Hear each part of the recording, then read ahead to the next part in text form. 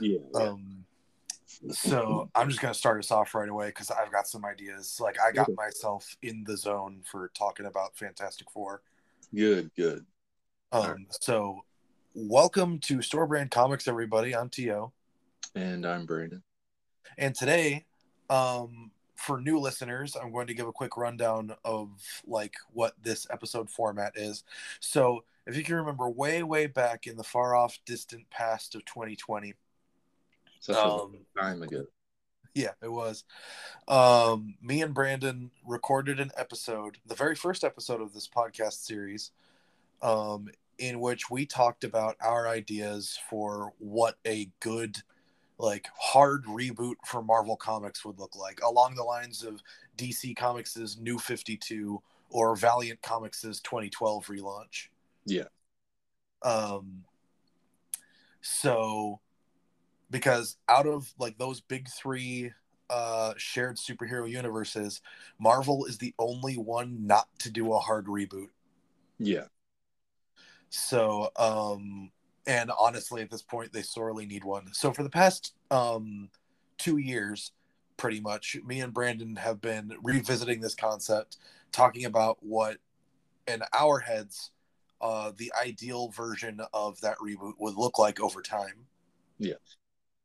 And today we are talking about year 2 Fantastic Four. Now that might be a little bit confusing because there is no year 1 for Fantastic Four.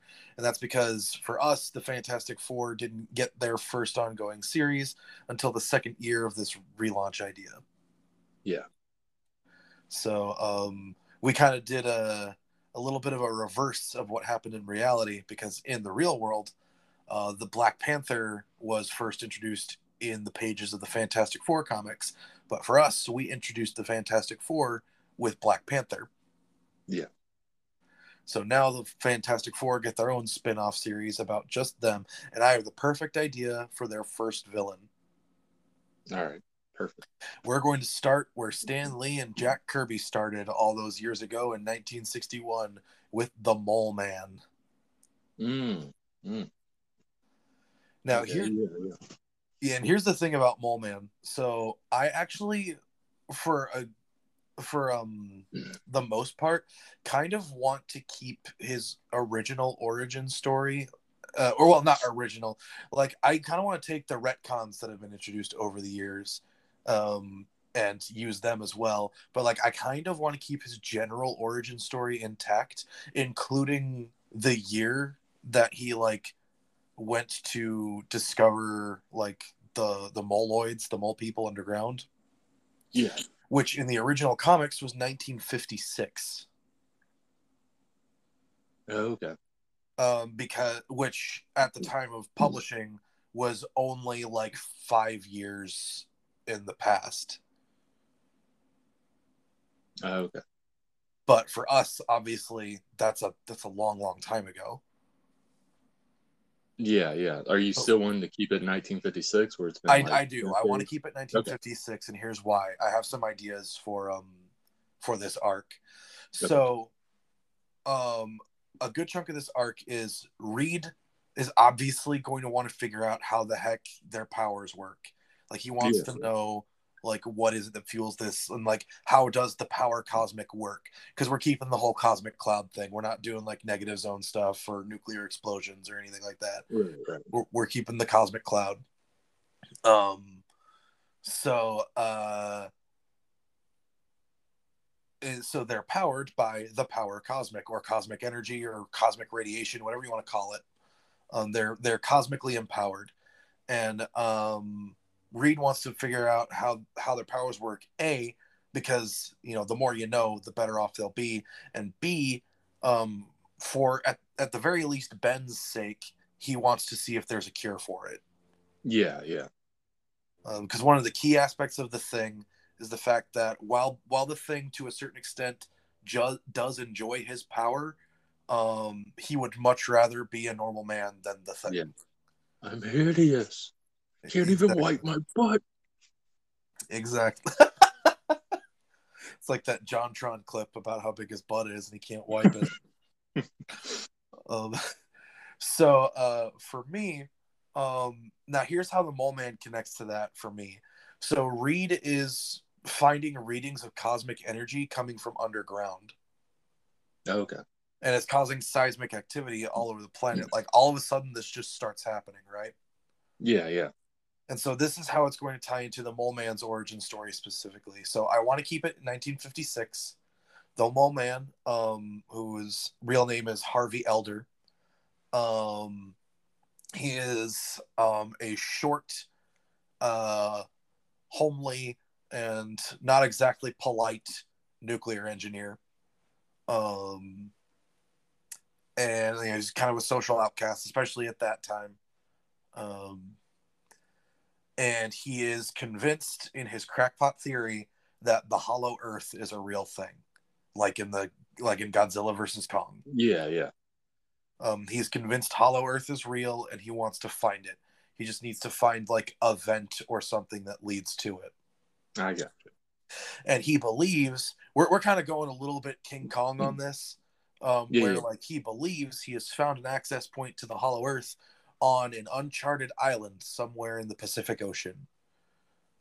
Mm. So for and like this Mole Man origin story, we could say it's like covered in flashbacks and stuff. I just kind of want to cover like what my ideas for it are, which I'm taking a Yeah, lot yeah. of these ideas from older comics that already exist. Okay.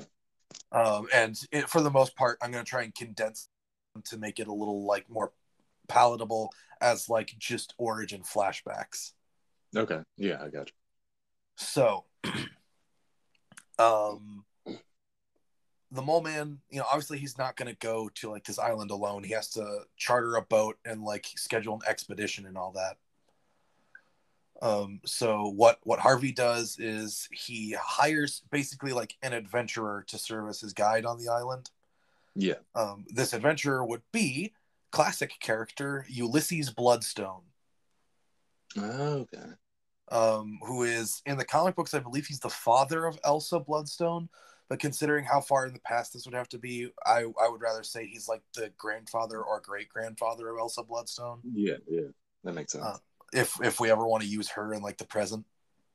Mm-hmm. But yeah, so Ulysses Bloodstone would be the adventurer that Elder hires to serve as his guide. So they go to this uncharted island, basically Skull Island, referred to as like Monster Isle and all that. Yeah, yeah. Because monsters live there. Yeah. Now, this next bit I want to ask your opinion on, because I don't know how much larger scale Marvel stuff we want to start incorporating here. Okay. Like through Fantastic Four. But if we're going to do it through any series, Fantastic Four is perfect for it. Yeah, yeah. Because that's the way they did it originally, too. So in the comics, Monster Isle was the home base of a deviant known as the Warlord Crow, which you saw Eternals, right? Yeah. You know the deviant that was like absorbing their powers and becoming more human? Yeah, yeah. That's him. Okay. In the comics, he's a much bigger deal for the Eternals than he was in that movie. Okay, I gotcha. So yeah, this warlord deviant named Crow, Kro, was like the leader of this island in the comics. And the reason I want your opinion on this is, do you think it's a good idea for our version to keep him there, or do you think he should be absent for this and we can incorporate him somewhere else later if we ever want to do Eternal stuff?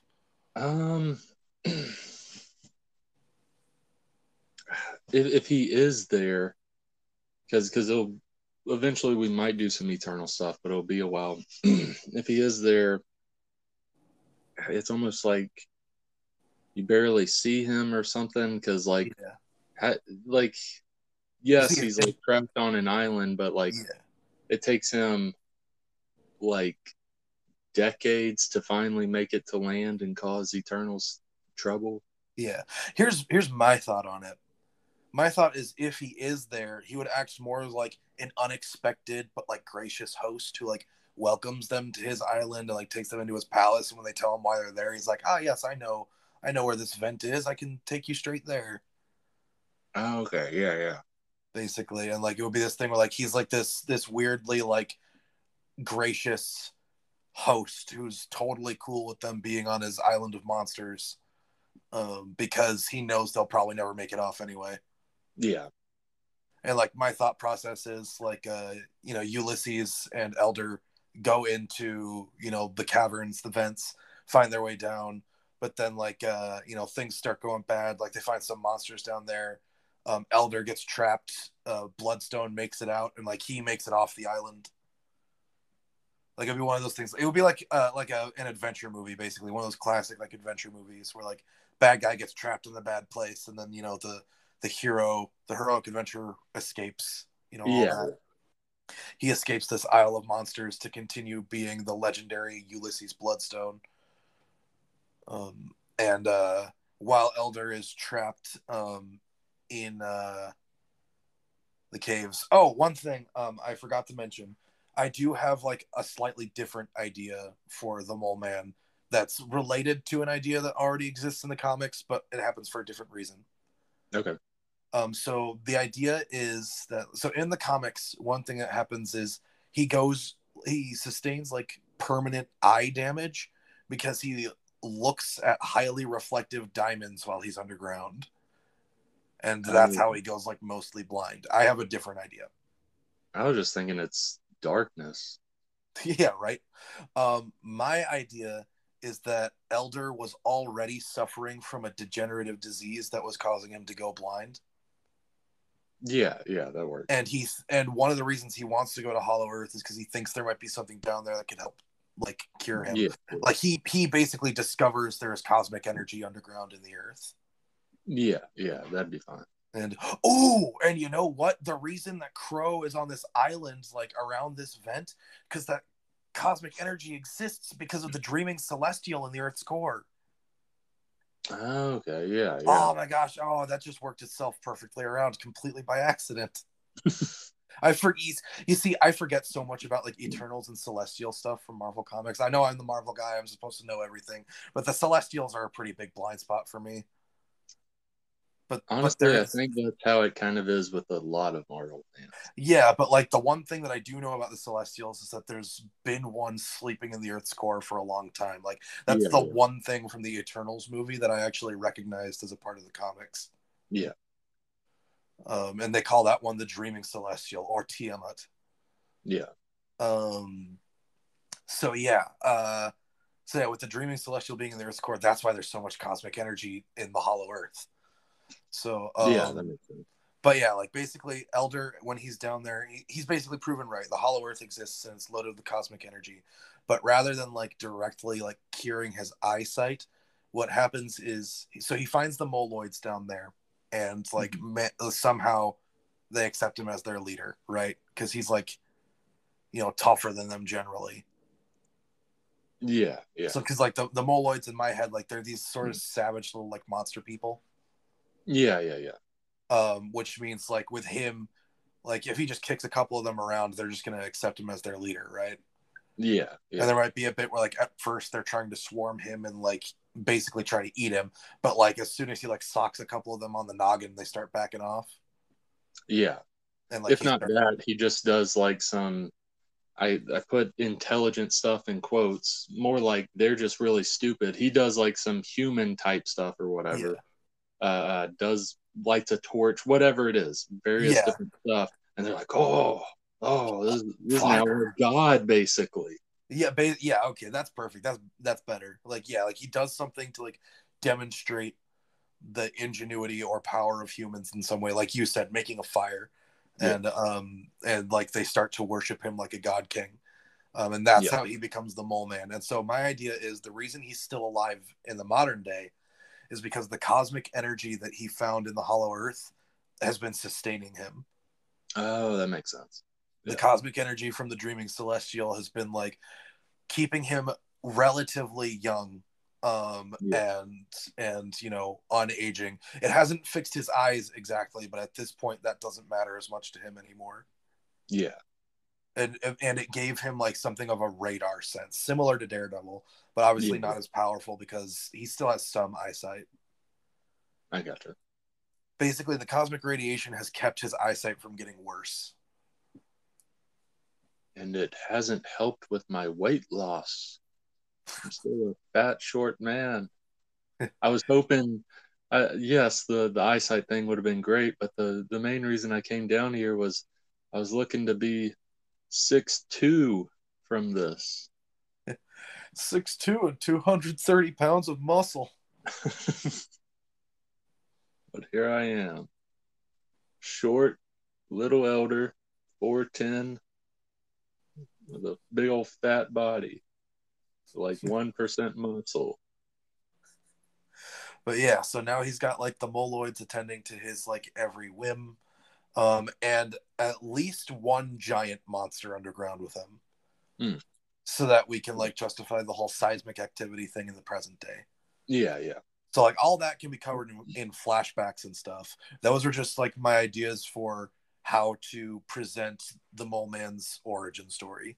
Yeah, yeah. Like basically presented as like a classic pulp sci-fi adventure story. Yeah, yeah, that makes sense. With all the weird high concept stuff that you Yeah, would definitely, find in definitely. 50s. Like your inclusion of the dreaming celestial being the reason um, for this makes a lot of sense because, like, when the Fantastic Four eventually get involved with this, like, they're trying to search for that cosmic energy type stuff to help them with their problem, and it makes sense uh, that it's not just something random. It is like this dreaming celestial's the reason for it, so it kind of Yeah. helps tie them in with it. I like that. Yeah. Cool. And then when things like Galactus making his way to Earth to try and eat it and all that, like knowing that there's something big in our core, like makes that a bigger deal. Yeah, he's like, ooh, Because not only is Galactus eating a planet, he's also like eating an unborn celestial. yeah, he's like, ooh, it's not just a croissant; it's a cream-filled croissant. It's a fetus-filled croissant. The best. Mm-mm. Ew. That But is yeah, like, disgusting. uh, so for listener as well as me, um, so Fantastic Four, they left Wakanda at the Yes. end of the Black Panther thing. Yes. They left Wakanda. Are they in New York? I will say they are in New York, and I will say they already have like a floor on the Baxter building Okay. because Reed. I don't know what age we want our Reed to be. If we're going for like a younger or an older one, but we're going to say Reed is all like he's got like grant money Yeah, to yeah. to do science and all that. So he's already got like a lab and like a floor on the Baxter building and everything. Okay, perfect. Yeah, I was thinking And like, basically the reason that Ben, Sue, and Johnny are there, even though they all very different professions originally, is Reed is justifying it as like he's hired them as lab assistants. yeah, I got you. Like as far as I'm aware, the only other like scientist in the group is Sue. Yeah, yeah. Because I know that Ben was a test pilot in the Air Force, Hmm. and I cannot for the life of me remember what Johnny's job was. He's the party guy of the team. We gotta make sure our team doesn't get bored. Okay, just a second. I'm gonna look it up on Wikipedia. Like, as much as I love the Fantastic Four, I've never actually known what Johnny's job was. Whoops, I forgot to mute my TV so that people don't hear the beeps from the PS4. Because I have to use the browser on the PS4 for listeners who have never heard that explanation before. Gotcha. All right, Human Torch. Google. There we go. The Human Torch. All right, let me have a look and see. I'm the Johnny Test of the group. I will be your guinea pig.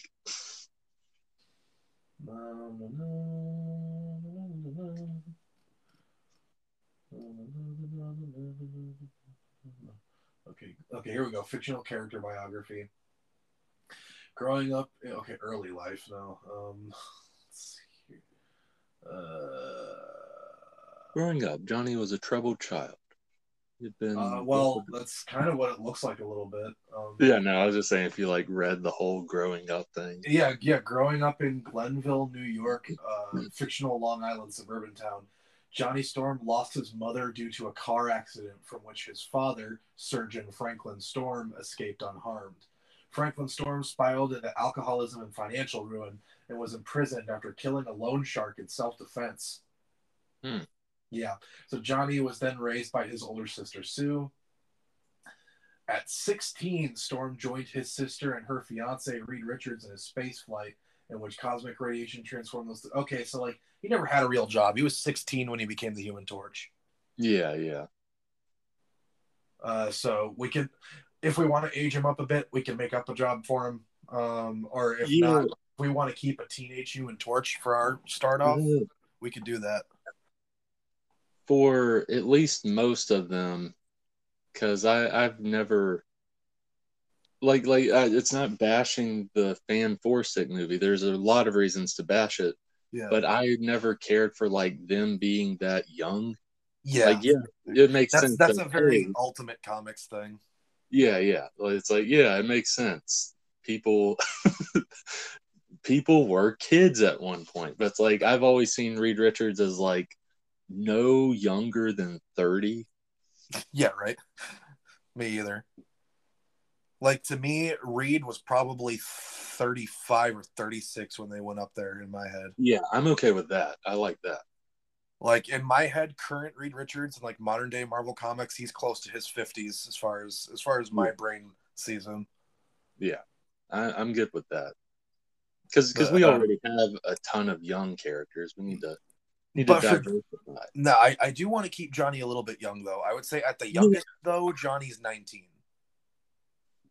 Yeah, I'm sure, like he's in college, and it could be like he's like near graduating or something, and like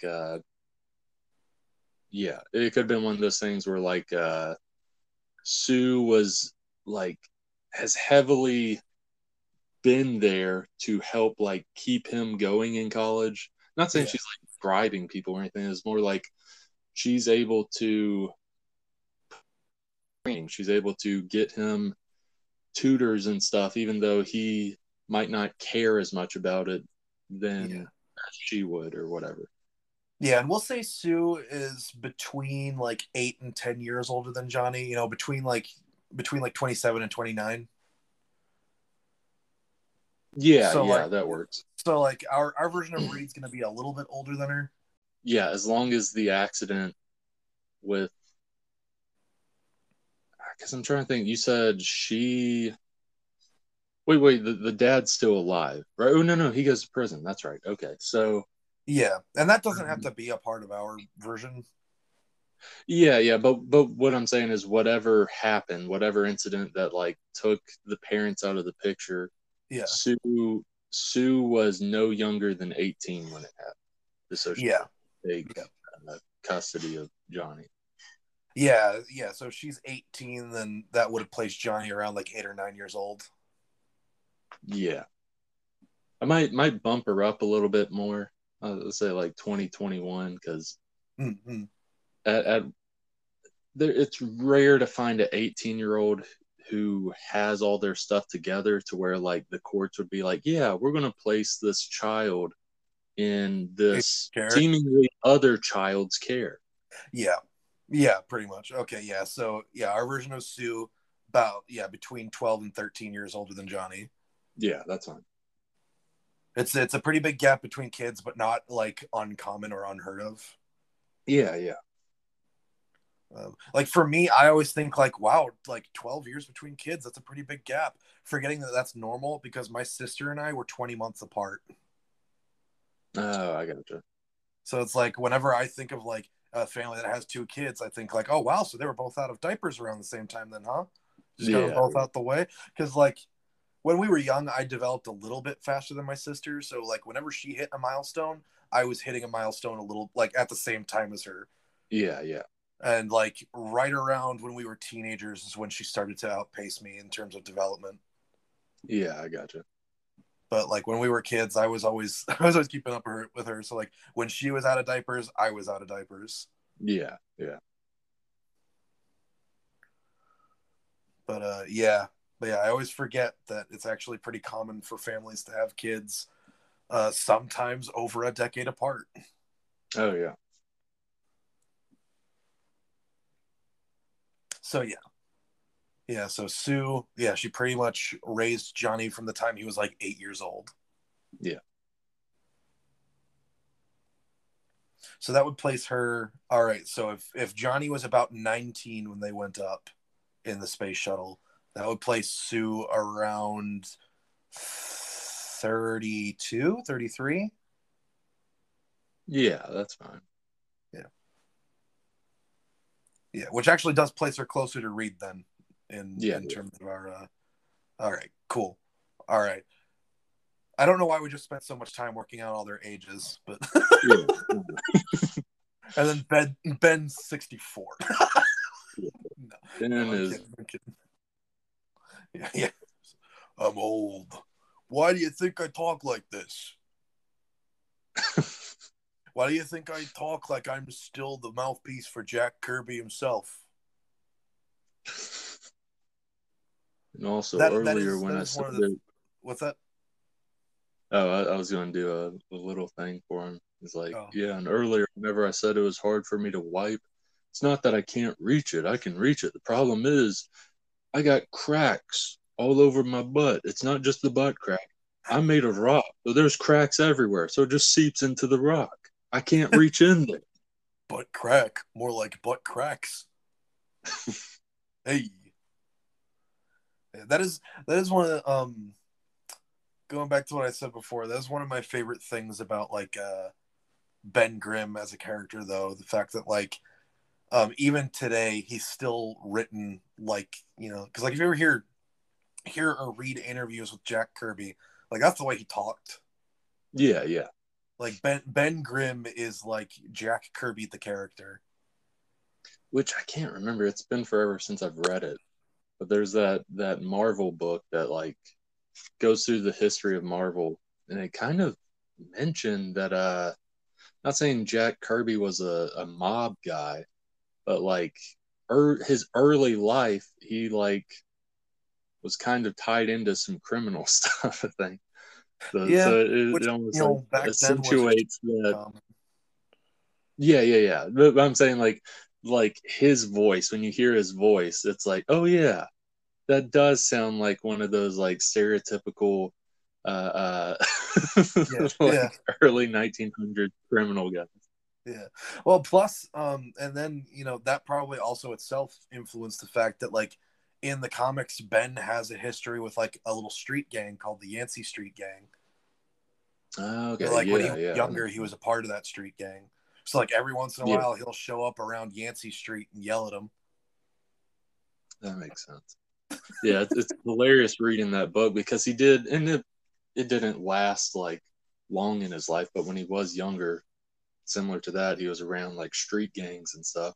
Yeah, To where like at least early on, if not later, he did never really care for Stan Lee.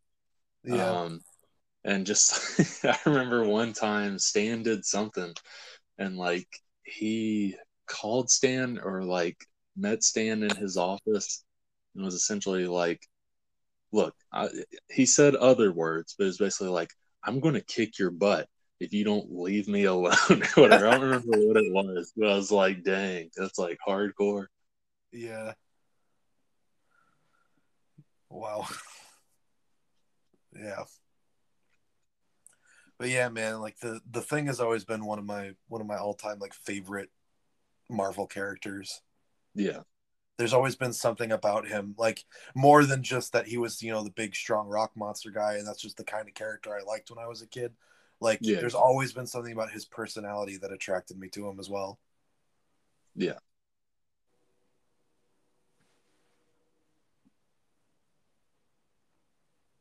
I remember when I was a kid, my three favorite superheroes were always Spider-Man, Wolverine, and the Thing. Mm, okay. Nowadays, I would say Hulk probably ties with the Thing for third place. Yeah.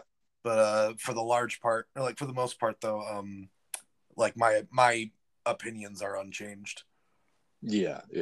Like early when I was a kid, it was the basics. It was Spider-Man, Batman, and Superman. But I feel like there was probably some other superhero that I like more. Now that's like all changed to where like Yeah. Superman's one of my favorite characters.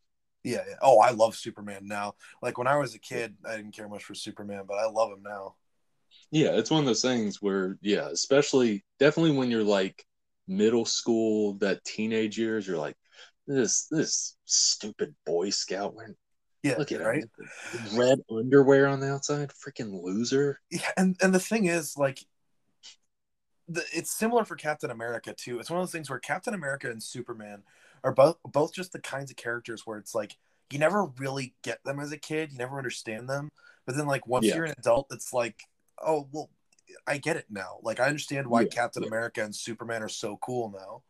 yeah, Like, because for me, I've been reading you know, 90s Marvel comics for a bit since I got the Unlimited app, and I finally yeah, got to the point where I'm back to reading Captain America stuff.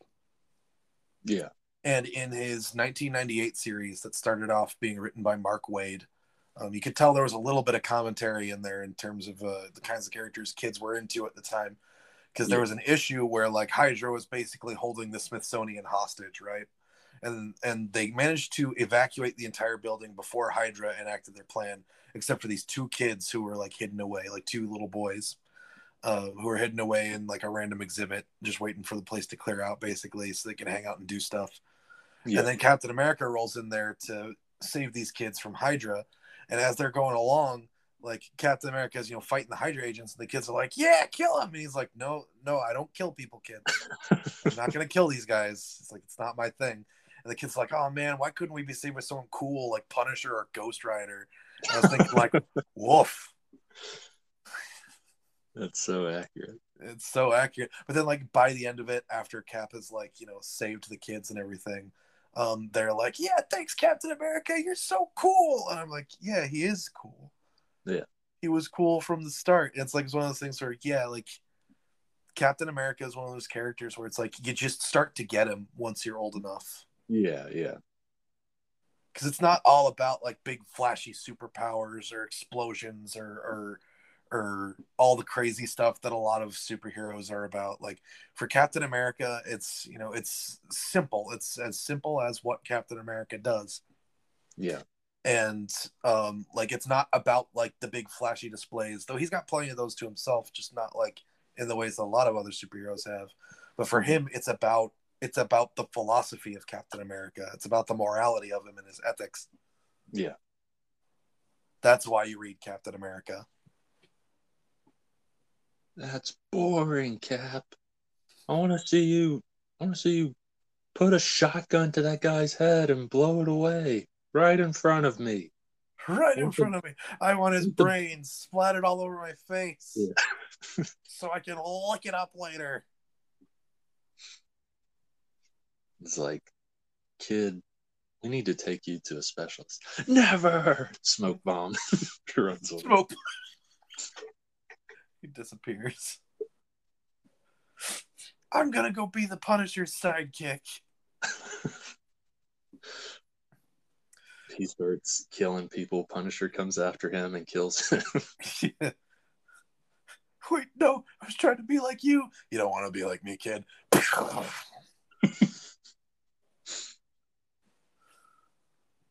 I'm gonna go be Ghost Rider's sidekick.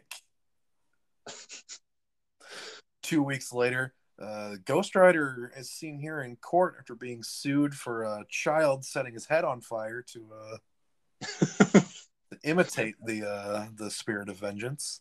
I was also thinking if he said, I'm gonna go be Ghost Rider's sidekick, and he goes and he runs into Cosmic Ghost Rider, who's actually just Punisher in the Just future. punish. Yeah. You don't want to be like me, kid.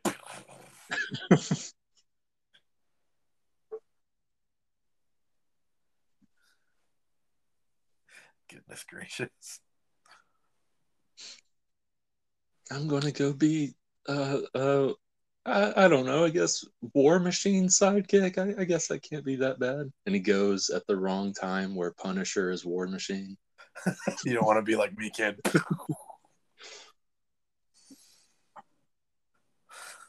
Fine. I guess I'm just gonna. I think I just wanna. I just want to stay in church. Goes at the wrong time when the Punisher was a warrior for God. Oh yeah. You don't want to be like me, kid.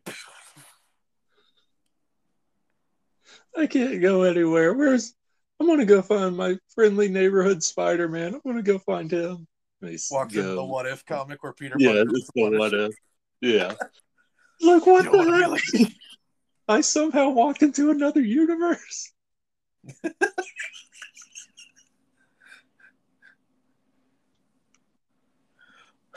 Fine. I'm gonna go be Daredevil's sidekick.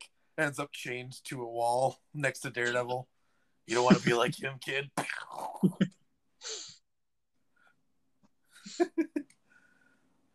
Daredevil's like, why'd you shoot him? Why'd you shoot him that time? You weren't even gonna shoot me. He was being my sidekick. You never shoot at me. It's just you, Red. There can be no other. I tell you what, man. Daredevil and Punisher is one of my favorite comic book rivalries of all time. Yeah, yeah. I love it. We're getting off track. So Punisher shows up, kills Johnny. No. So, all right. So we've got Mole Man's origin story worked out. We've got the ages of our characters all worked out because that's important. They live in New York. They're in New York. Reed has a floor in the Baxter Building for his labs, for grant money and all that. Yes. Ben, Johnny, and Sue are all his lab assistants right now. Okay, so in the original comics, apparently Sue was already Reed's fiance when they went up into the cosmic cloud. Yeah.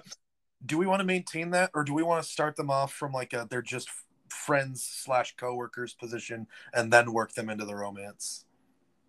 I'm fine with the fiance thing, just so we don't have to deal with already being engaged, basically. Yeah, like one, I want that already there, as well as like this is a minor thing, but I don't want to have to deal with when they do finally get together, the brother Johnny being like, "What are you doing? That's my sister." What are you doing to my sister? Or now it's like they've already been past that. Yeah. He's okay with that. And honestly, they've probably known each other for a couple, if not a few years, to where he's like, "You're my dad." Not like, not actually. Daddy. Yeah. All right, cool. I like doing that too. Because you know what? Yeah, like the Fantastic Four, like Reed and Sue in particular, have, compared to other superhero couples, always had a very drama-free relationship. Yeah.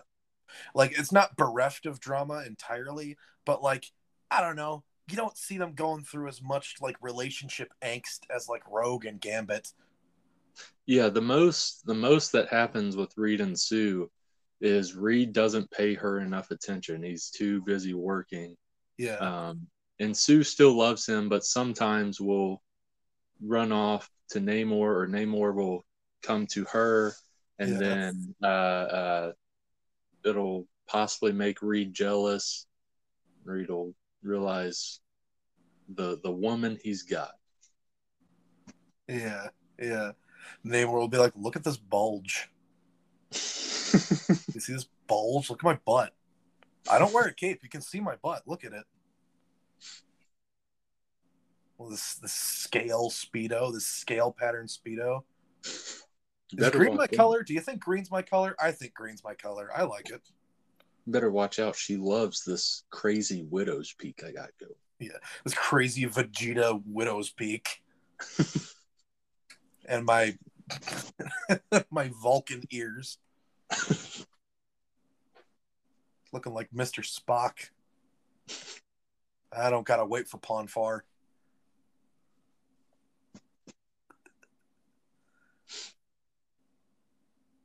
Okay, with our version of Namor being a woman, does she still have a widow's peak? Does she still have a bulge?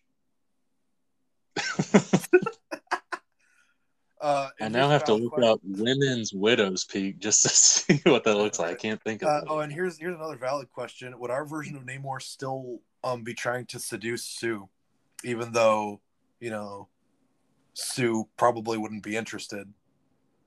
Well, like for more reasons than just that it isn't the man she loves. Well, there's two things I remember. Possibly not, because if I remember right, our Namor has a girlfriend already. A lesbian, yeah. Yeah.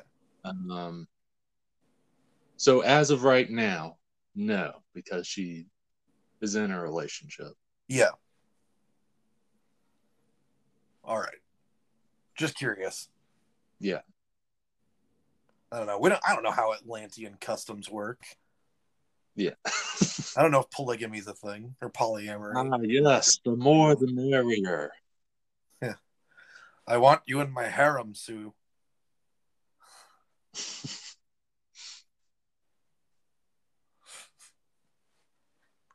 Look at this green fish scale pattern Speedo I'm wearing, Sue. With no bulge.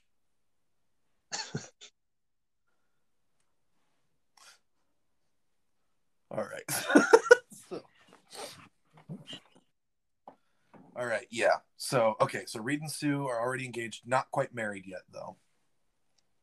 Yeah. But they're already engaged. All right, and then Reed is trying to find a way to basically cure their condition. Yes. And right now, we'll say they've already achieved semi-celebrity status because they're astronauts. They just came back. They have weird powers, and also they came back from a floating island nation that nobody thought existed until now. Yeah. So they're kind of celebrities at this point. So there's a lot of attention on them. Because that's the thing about the Fantastic Four. They've always been Marvel's celebrity superheroes. Yeah. Yeah. Random conspiracy articles. Like, were they ever from Earth? Were they ever humans? Yeah.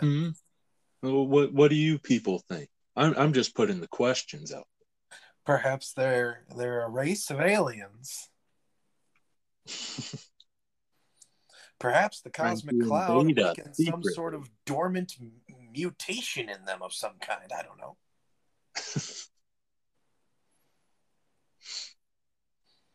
Johnson, that's the dumbest theory I've ever heard. That would never happen. Human beings mutating supernatural abilities? Come on, pull your head out of your butt. Then, like 1 or 2 years later, all of the mutants are revealed. Yeah. Where the heck is Johnson? He was right. He's homeless. It's a hoax. Mutants are a hoax. Yeah. He's got the cardboard sign. They're a hoax, I say. Mutants aren't real. Sir, are you a mutant? No. Sir, are you a mutant? No. Madam, are you a mutant? Yes. Read my mind. Not that kind of mutant. Read my mind.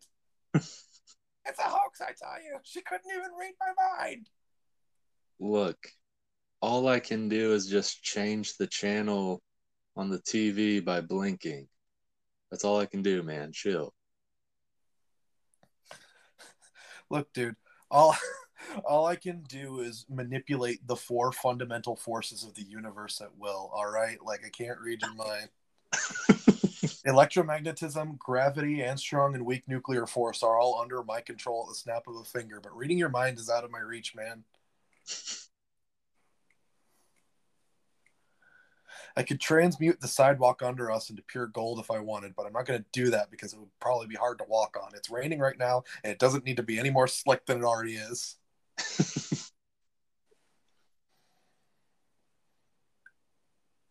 And he's just staring down at her chest, and he wasn't really listening. He was like, "Read my mind." She's like, "You're thinking about my boob." He's like, "How did you know?" This is a weirdly horny episode today. But you know what? That fits, especially with one of the recommendations I have later. Well, it's more reaffirming a recommendation. No, I'm not recommending anything like gross. It's more of that non-high school DxD stuff. It is an anime, but it's not high school. It is not high school DxD this time. Gotcha. I haven't watched that show in months because I finished it a while ago. Or I mean, I haven't not watched that show in months. Dang it. There's no easy way around that one. The jig is up. Anyway. So yes, so we need to figure out how they like come into conflict with the Mole Man. Firstly, one thing I want to figure out, what is the giant monster under Mole Man's command? Should it just be like a generic giant monster, or should we use a named one? It's a giant mole. Oh. Well, here's one that I don't know would even be allowed to be in there. Batragon, which was introduced in Marvel's Godzilla comics.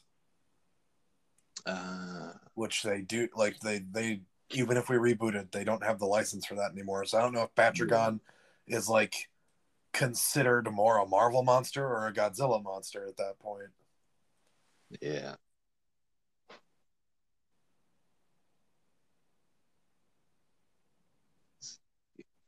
Scrolling down this list, all of these have sucked so far. Like on this list that I'm looking at. Well, there's one called Behemoth that we could use for Atlantis-related stuff. I need to change my search because this is stupid. I guess technically they're kind of right, not really. I looked up like monsters, best monsters of Marvel. Yeah. Like on this list, it's like Ghost Rider, Blade. Oh, yeah. Yeah, they're being very general with that. Like, Marvel has like a particular brand of kaiju. Yeah. That we're looking for. All right, here's an interesting one. Crawling creature. The crawling creature is a reptilian monster that first appeared in Tales to Astonish number 22 and was created by Stan Lee and Jack Kirby. Big surprise. The crawling creature is a reptilian monster that lived in the underground parts of the Grand Canyon, where it menaced a lost tribe of cave people. While fleeing the crawling creature during a mining expedition, Walter Carter was saved by a passing helicopter. I don't know who Walter Carter is. But I assume this was just a random creature from, like, you know, one of the horror anthology type stuff that was in Tales to Astonish. Yeah, yeah. But yeah, so there's an idea. It already lives underground. So yeah, that might work. What was the crawling creature? Crawling creature. No, not devil dinosaur. We don't want devil dinosaur. Not right now, anyway. And Fin Fang Foom is something that should be saved for later. Yeah, yeah. Yeah, crawling creature works. Alrighty, crawling creature. Giganto.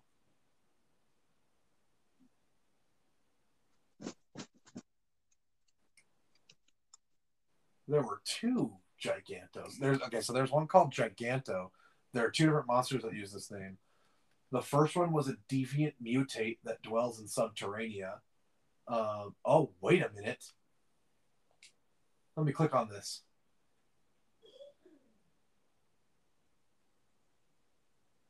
Oh my gosh. The first Giganto was the giant monster that Mole Man Oh, in used the in the first issue of Fantastic Four. oh, that's perfect. Yeah, Yeah, let's just go with let's Giganto do then. that. Yeah, yeah, yeah. All right. I never knew that thing's name until now.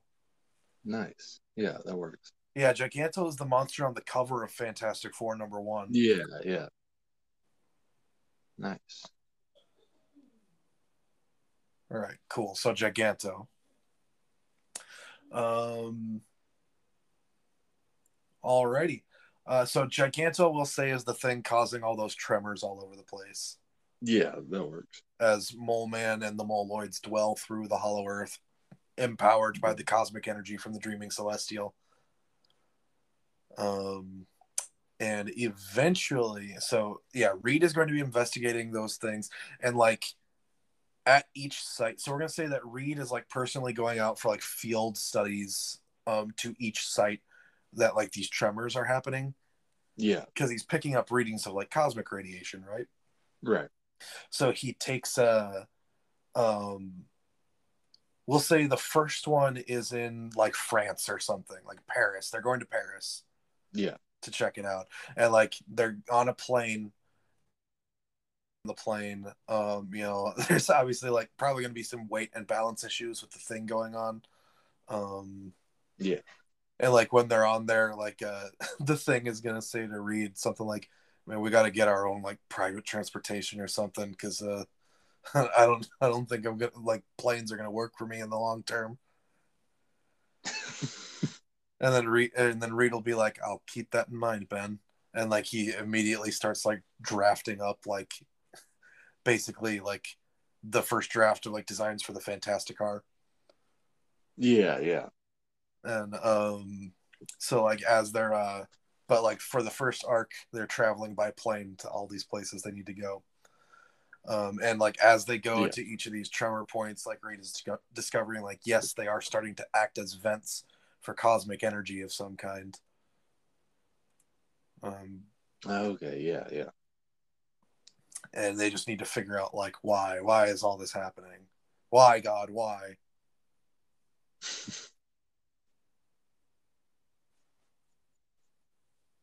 And I've got two ideas.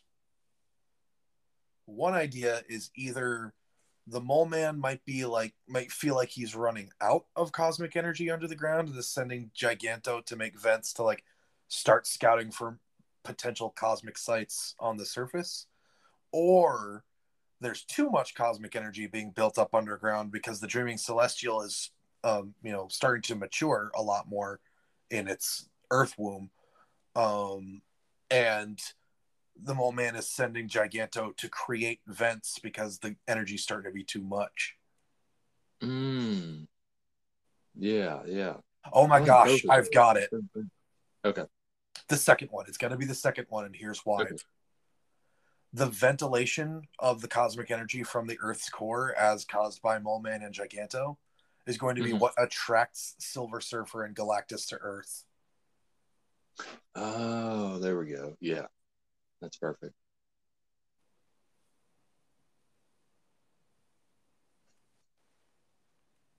And then that by itself actually could potentially lead to like the first Guardians of the Galaxy crossover with Earth-based stuff too, because like once the Yeah. Guardians become aware of Silver Surfer and Galactus and stuff and watch their course, like you have a bit where Star Lord is like, oh my gosh, they're heading towards Earth, Yeah, like they're yeah. going to my home, and so like the Guardians could show up on Earth to try and warn everybody.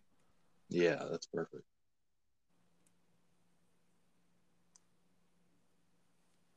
But that's for further in the future.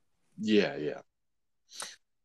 But yeah, for now it's like so. Yeah, so basically, as these vents of cosmic energy are being created, the Fantastic Four have to figure out what's up. So, firstly, we need a reason why this is bad, other than just earthquakes, to motivate the Fantastic Four to actually fight with Giganto. Yeah, I'm thinking like it's bad. They are trying to stop like the earthquakes and stuff, but I was also thinking a big reason they're looking into this and investigating this is like, oh, it's like cosmic energy. Maybe like we can somehow go here, possibly figure out something, or like possibly use some resources to try to help us out, especially you, Grim. You look very grim. Yeah, you look like some kind of thing. You always have to call me that. You don't even know my real name. You don't even know my real name. Yeah, sure, I know your real name. Dave? Not even close. Al. I want to say Al. I'm leaving this. Bert? I feel like Bert's close. I'm leaving this. I'm going to leave you a surprise. Of And course. just Okay. All a right. rock falls out. He's like, what is this?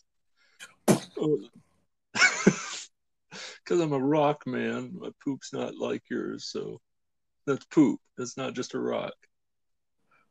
So take that.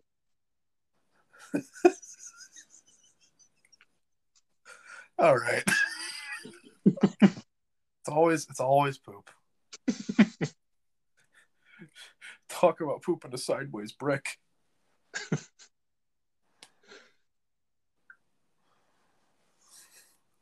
All right. So anyway.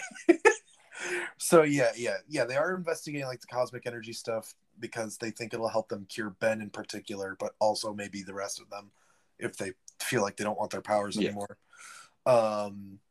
Yeah. But yeah, I keep burning all my dates alive. I need help.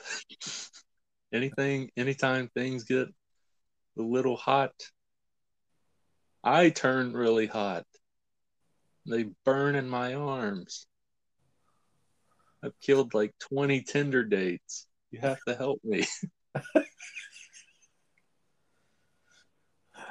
cook them from the inside out. Okay. We don't need to hear that.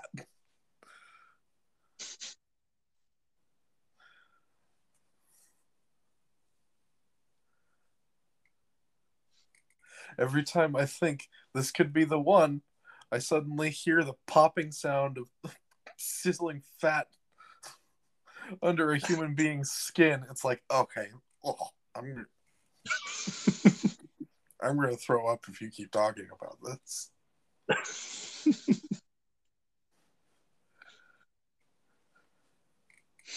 Do you know what barbecued human smells like, Reed? Do you?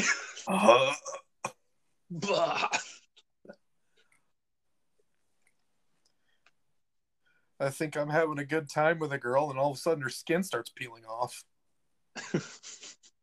with a sickening sizzling noise. I'm falling asleep. I wake up to the smell of bacon. I'm like, she must be cooking me something. But actually, I'm cooking her. I usually like breakfast in bed, but this is ridiculous.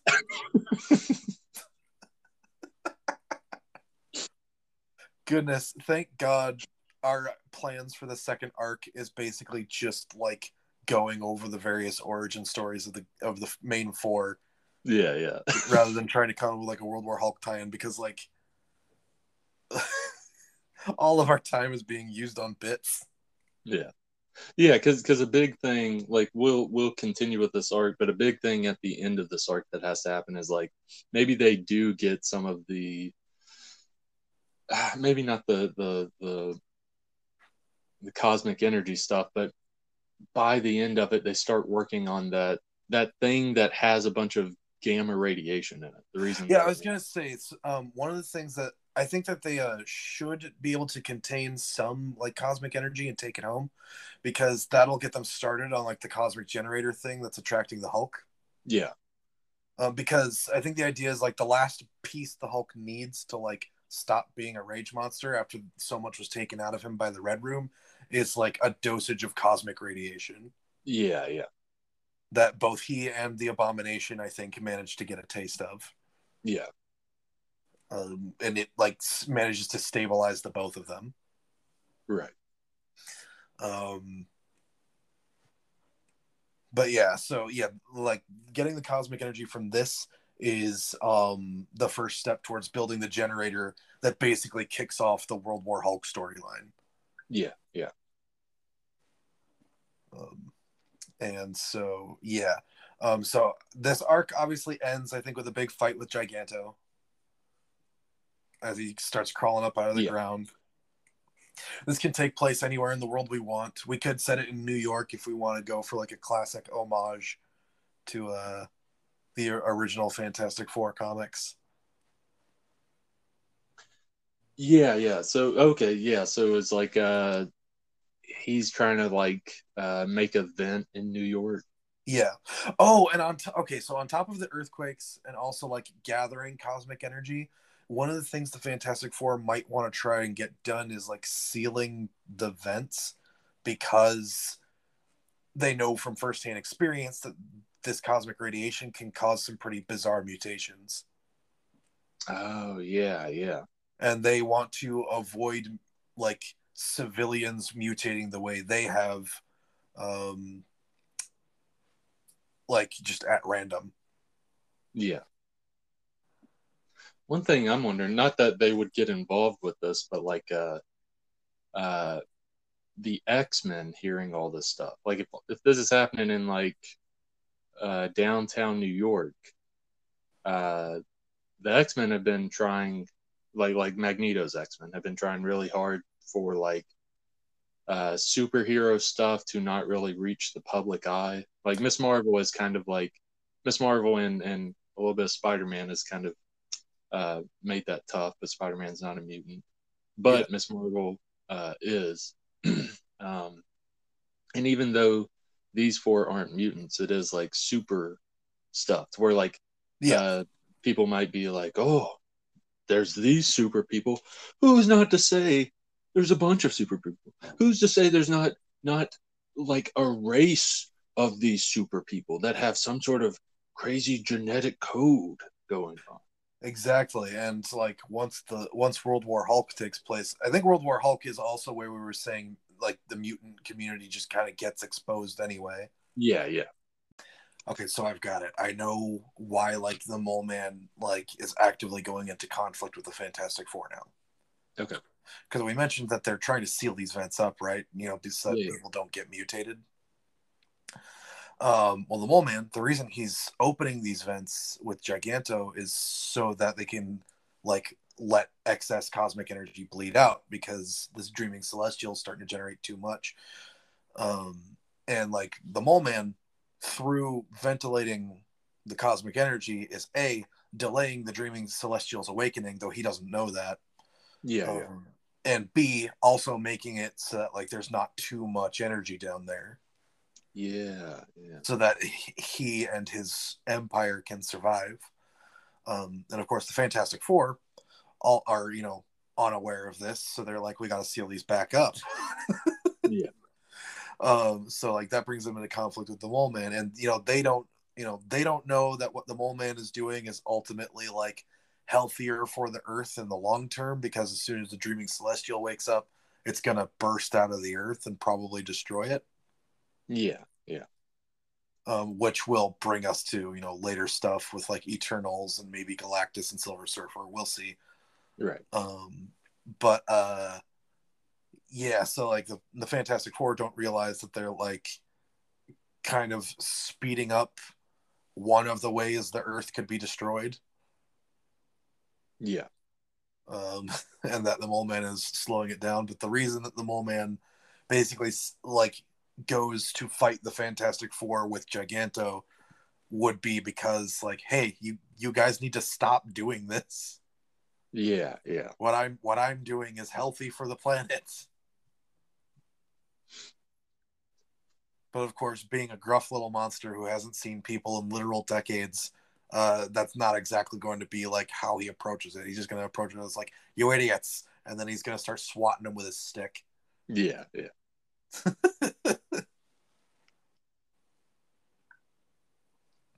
And that's going to be our big fight in the fourth issue, and then the conclusion of the arc.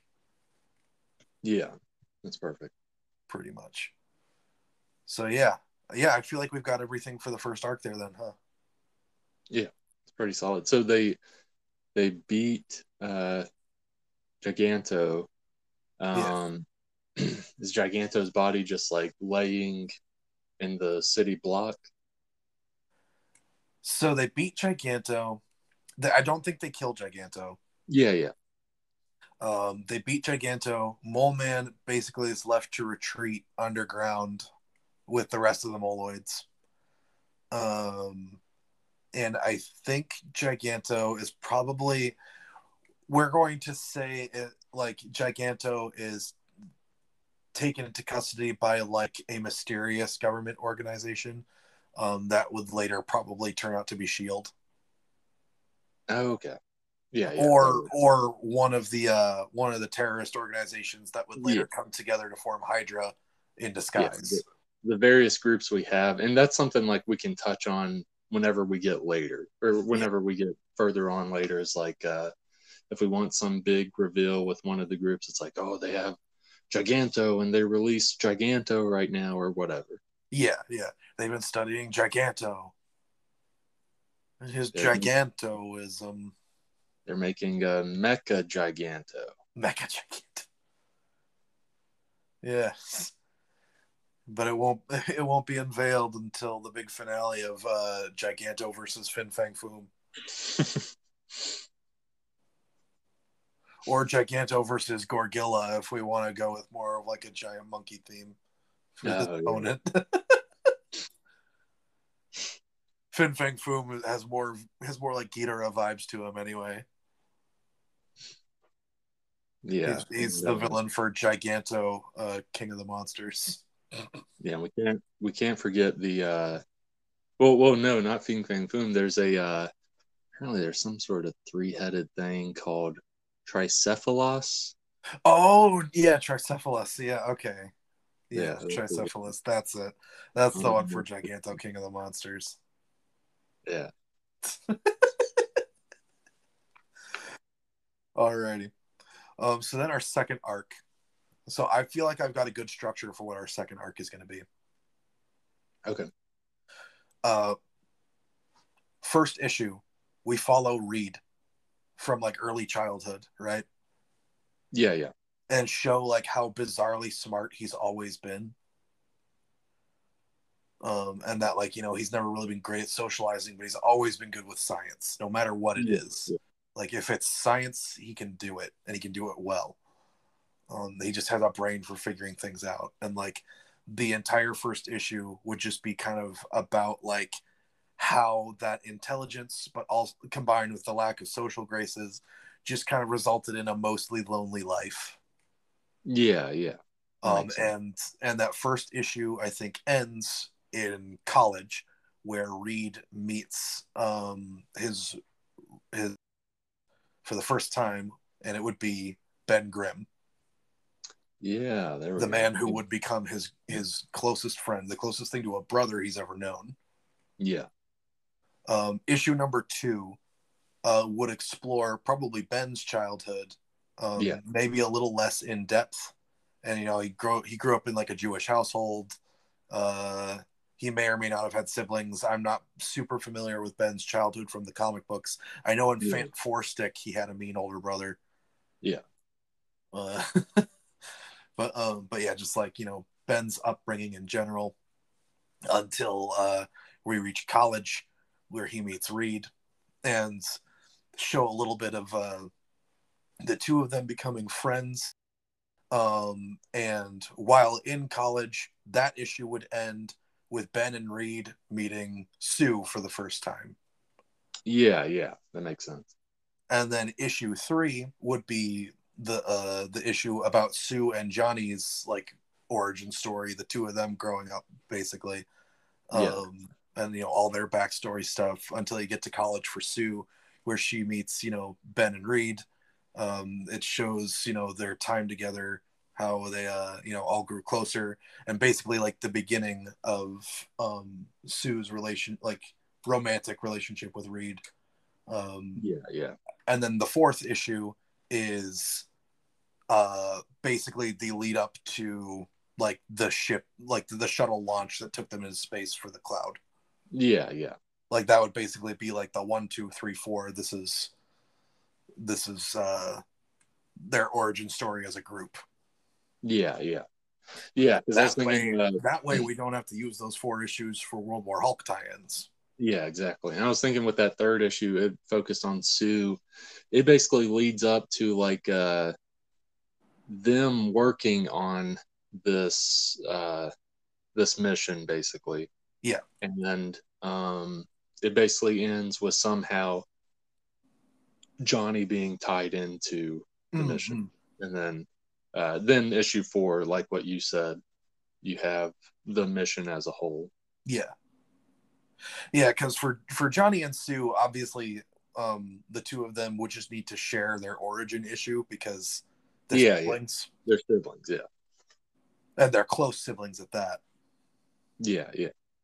So there's really no telling one story without the other. Yeah.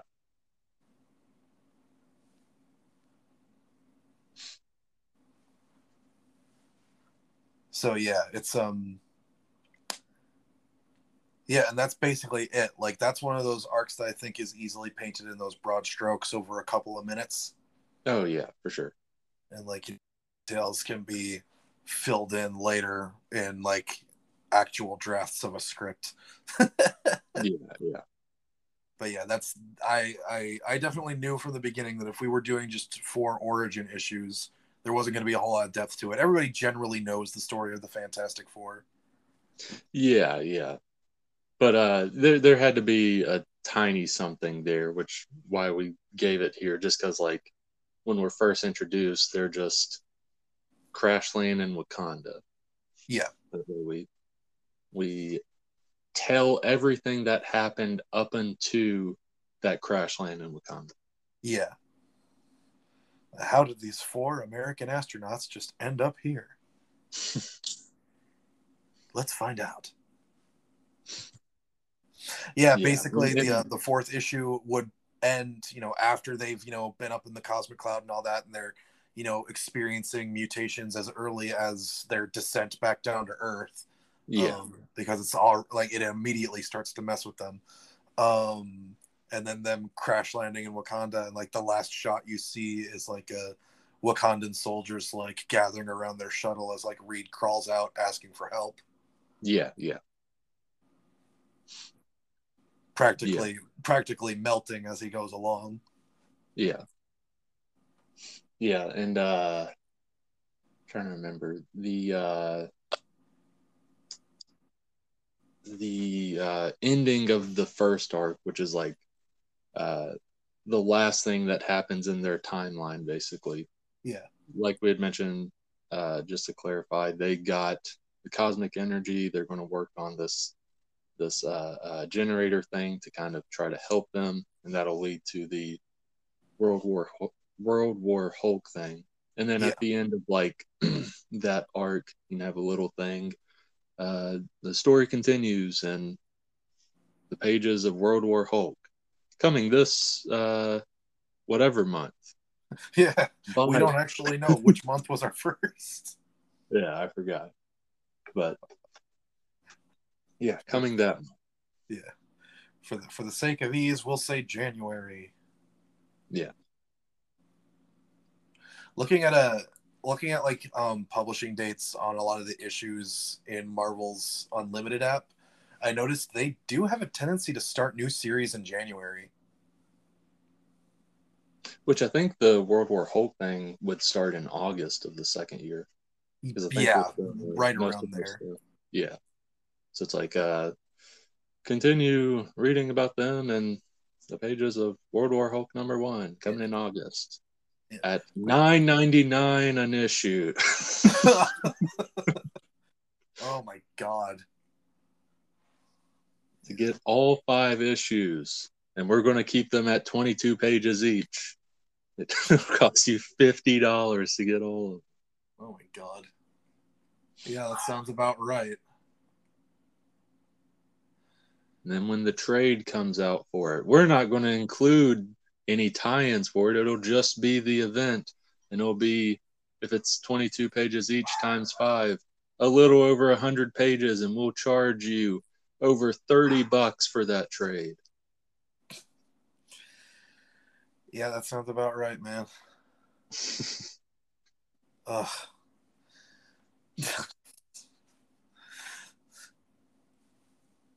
Yeah. But speaking of continuing to read in the pages of World War Hulk, that's our next episode, isn't it? Yeah. That's our next Marvel Marvel Year 2 episode, and then that'll be the conclusion of Year 2. Yeah, it's crazy. And if we want to keep doing our Marvel relaunch, we'll have to start with outline episodes for Year 3. Yeah. Woof. It will be crazy to see. It will be. I don't know if we're ready. But yeah, so I actually think that's probably the episode for the week, isn't it? Yeah, I did want to mention one thing. And I don't know if you knew this part, but it's very awesome that we somehow tied this in, even if we didn't know it. So, in that original Fantastic Four issue 1, yes, Giganto is that monster. But that monster, Giganto, is being controlled by Mole Man in that issue. Yeah, that's a part of that was a part of including Giganto in this as well. Okay. Yeah, because I knew one of the reasons I wanted to do Mole Man is because he was the Fantastic Four's first villain. I just never realized the name of the giant monster that he used in that first issue. Okay. Yeah, I gotcha. Yeah, it's perfect. That's why I was going on about crawling creature before, is because I didn't know I didn't even know that the monster that Mole Man used in the first issue had a name. I thought it was just a one-time thing. I didn't realize that he was like called Giganto. Yeah, I didn't know that either. Because for anyone out there wondering, I've never actually read the original Fantastic Four #1. How dare you? I probably should at some point.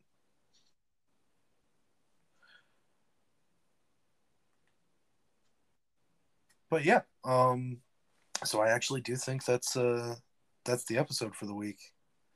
Yeah. So Brandon, yes, if you don't give me plugs and recommendations right now, I will take your measurements for a dress.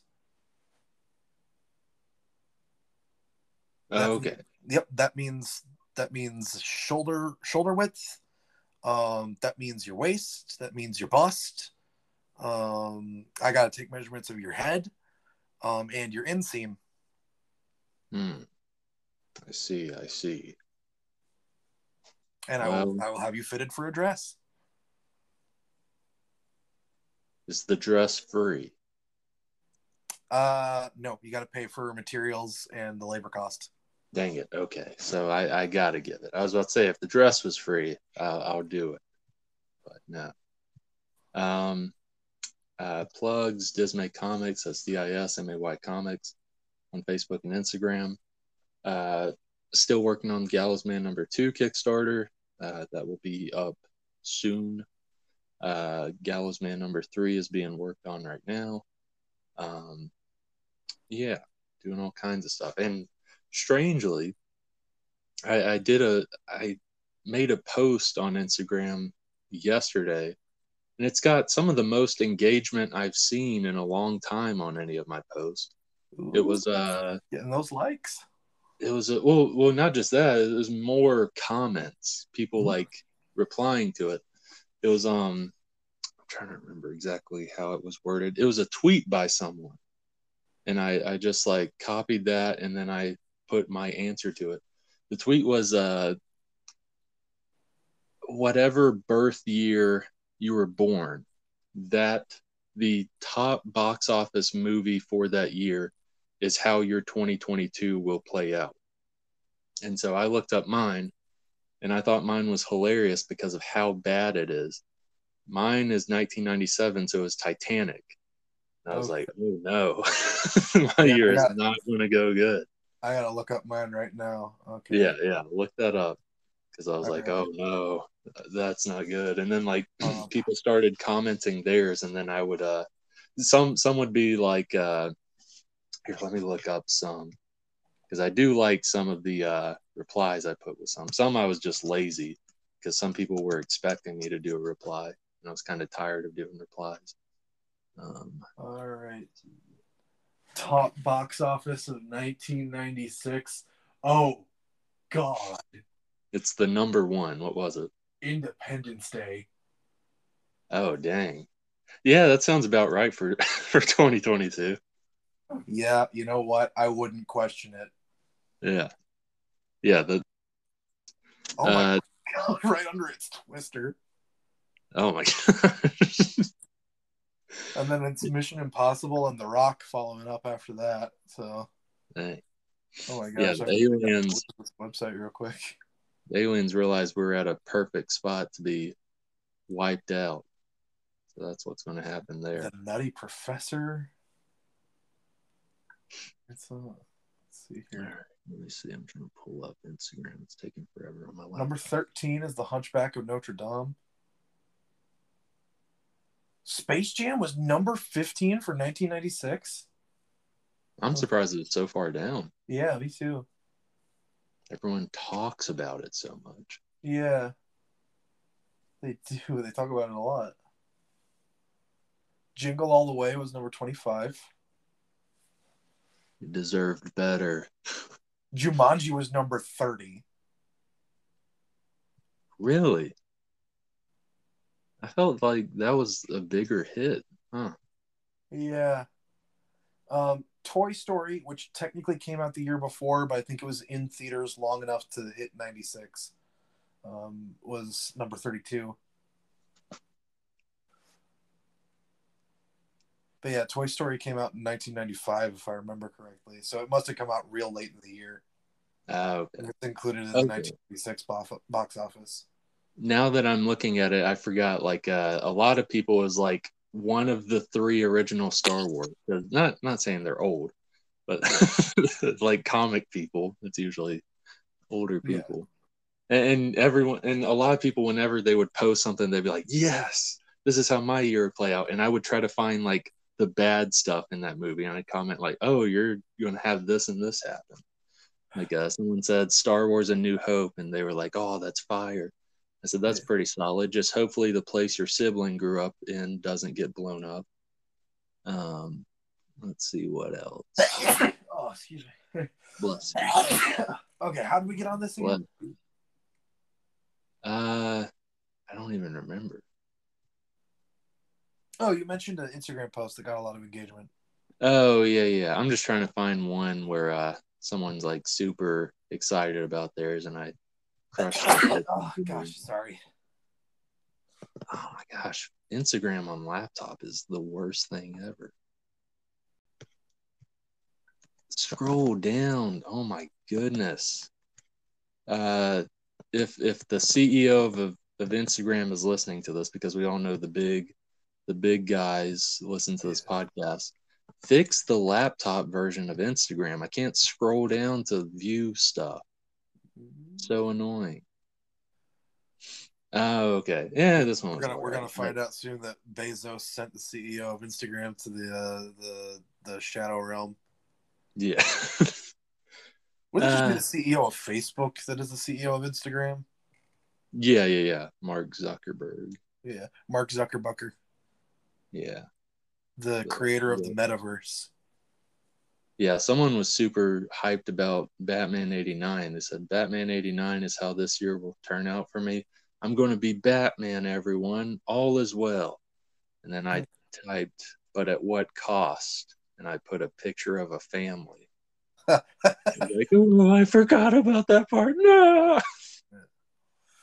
Yeah, for me, there's so many like potential characters for me to be in Independence Day. Who am I? Am I Bill Paxton? Am I Will Smith? That's Bill Paxton. That's the president, right? No, I don't think so. No, not Bill Paxton. Okay, I can't remember names very well. I was gonna say Bill Paxton's the guy from Aliens. Aliens. He's like we're all gonna die, man. We're all gonna die, or he says something like that. I don't remember what it was. Okay. What's the name of the actor who plays the president in that movie? I know who you're talking about. I forgot that guy's name though. It's got to be something similar to Bill. I don't know. I'll just cut this bit out. Then if it's wrong, Yeah, yeah, that's but fine. who will I be? Will Smith? Am I going to be the guy who punches aliens and says "Welcome to Earth"? Yeah, sorry, I was just scrolling through that. Yeah, but everyone hyped about their year playing out as Star Wars. There's some not great stuff in that as well. Yeah. Like I think the best one would be Return of the Jedi. The year's not as bad. Um, the worst thing that happens is like while you're partying with a bunch of short, hairy guys and some ghosts, you then have the realization that your sister kissed you knowingly while you were near, like after you nearly died, to make your best friend jealous. Yeah, but they That didn't know they were siblings at the time. I got a feeling Leia may have. She had no idea. That was before Luke's battle with Darth Vader, like his first battle with Darth Vader. So like she didn't have like that sense, you know, she like they hadn't sensed each other through the Force yet. Oh, true. Like Yeah. Luke hadn't reached out through the Force and she hadn't picked up like his signal yet for them to find him dangling from that antenna under the city. Like that's the moment where I feel like she started to realize that they had a connection. Oh, okay. I guess that makes sense. Well, the ghost of Hayden Christensen pops up and is like, all is well, Luke, but it's pretty gross that you and your sister kissed. Even if you didn't realize it, that's pretty gross. I'm ashamed. And then Luke's like, who the heck are you? Like I'm your puppy. Like that bald burnt guy's my dad. You look like some like whiny guy. Okay. I was cool in Clone Wars.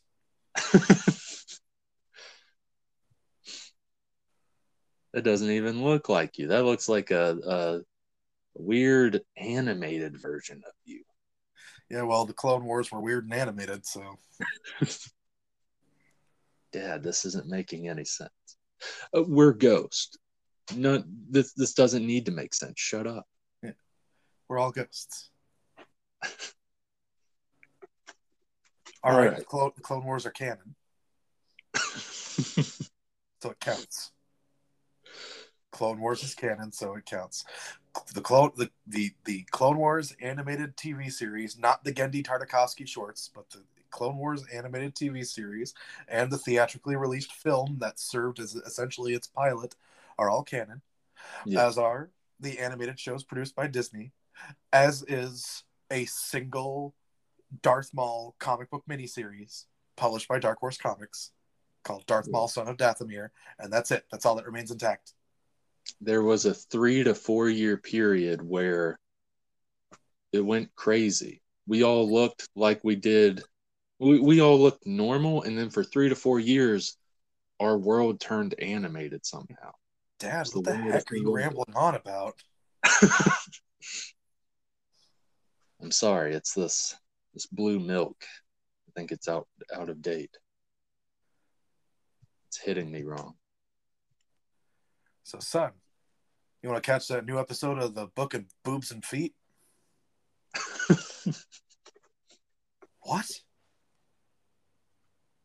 You know, boobs and feet. Yeah. The guy Boobs and Feet. The guy who showed up, did nothing, and everybody loves him. Yeah. Yeah, someone. I just remember like someone like commented, they were like, "Oh, Return of the Jedi," and I mentioned the whole Luke thing. They're like, "Oh, I was thinking more like I'd be like Boba Fett and I'd crawl out of the Sarlacc pit." And I was like, "Okay, well, if you're going to be Boba Fett, you have to go by just that movie. So if you go by just that movie, the rest of your year you're going to barely say anything, and some idiot is going to nearly kill you. Some Yeah. blind idiot is going to nearly kill you. And you're going to be stuck in the stomach of a vicious animal. Yeah, for quite a while. Yeah. Like, you don't get to include the TV show in that. Yeah, no. And you don't get to include the books either. Yeah, no. Not canon. Not canon. Firstly, books aren't canon anymore. Secondly, even if they were still canon, it's just a movie. It's just the movie because that's what the post says. Yeah, that's what the post says. You can't go further. So if it is just what the post said, you died. That's sort of like that. Pretty much. Sorry, person that had their hopes up of 2022 being a great Boba Fett thing for them. If that were me, I would rather be Jabba the Hutt in that movie because at least I get to go out strangled by a young Carrie Fisher in a metal bikini. Yeah. Yeah, Jabba had it made. I mean, up until he died, but he had a good life. Yeah, like even the way he died, man, he died the way he lived in the lap of luxury. Yeah. I think if Jabba could have wished of any death, that's top 5. Top 5 deaths right there. Yeah, like half naked Princess Leia strangling you to death. Yeah, and in his own language, they never subtitled this part. When she's strangling him, he's like, ah, he's like saying stuff. Actually, he's like, harder, harder, harder. Don't stop. I haven't used my safe word.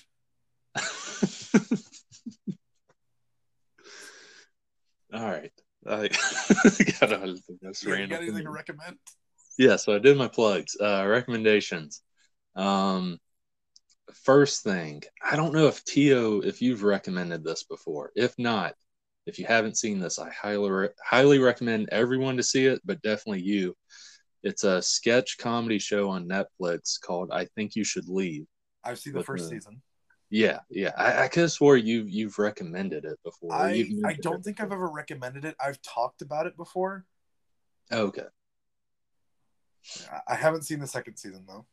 Yeah, I saw because someone recommended it to me, and I watched the second season, then I watched the first. Like all of it's good. Yeah. To the point where like there's like 58 sketches in the whole show. Yeah. And there's like probably about a third of them I think are great or I love. And then there's some that I think are pretty good. And then even the worst ones are still like, yeah, that's pretty bad. That's not bad. That's like, if it was like SNL, it's like, oh, that was probably one of the best sketches of the week for SNL. Whereas for this show, since it has like a higher standard, it's like, yeah, it's in. Yeah, I can't tell you how often I will say things like, I wasn't even supposed to be here today. Like referencing that show. Or like, has this ever happened to you? It's turbo time. And then you try to jump in, and they're like, no, you don't get to be a part of turbo time. Give me the receipt. If you like it, then give me the receipt. If you like the gifts, you won't mind if I eat the receipt then, huh? You got mud pie all over the receipt. You got mud pie all over the receipt.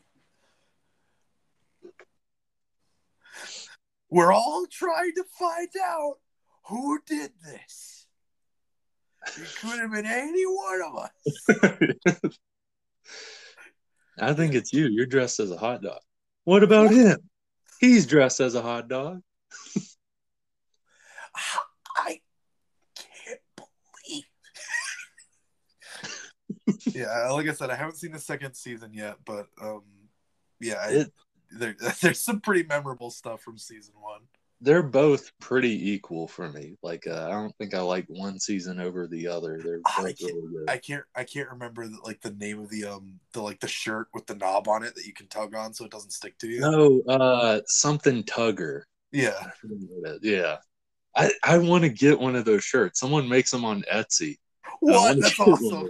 Yeah, yeah. Yeah. So yeah. So is that what? Sorry to interrupt, but so is No, that no. recommendation? Yeah.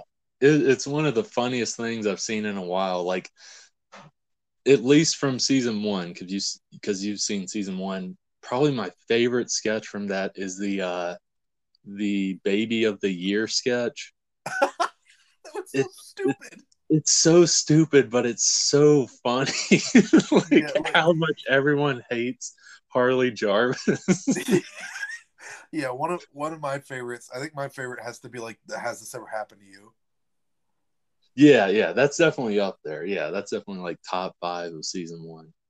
But yeah, it was like episode one, like that first episode, all of them were like solid sketches. There wasn't one where it was like, it was all right. Like, I loved all. I like the Instagram one where it's like eating a slab of pig crap with these fat turds. Yes, I love that one. Hashtag blessed. I love that one too. Yeah. Oh my gosh! Like the stuff that she says, and that is so vile. Yeah, yeah. I had to censor it just. Yeah, like we absolutely cannot repeat that, even for the sake of quoting it. But like, no, it is hilarious. Because the baby of the year thing. There's a lot of stuff that I've been like quoting with someone else that's watched the show, and that one I've quoted a lot from that. But yeah, I can't like say it in public because there's because it's like, beep you, Harley Jarvis, you suck. I hope you die, Harley Jarvis.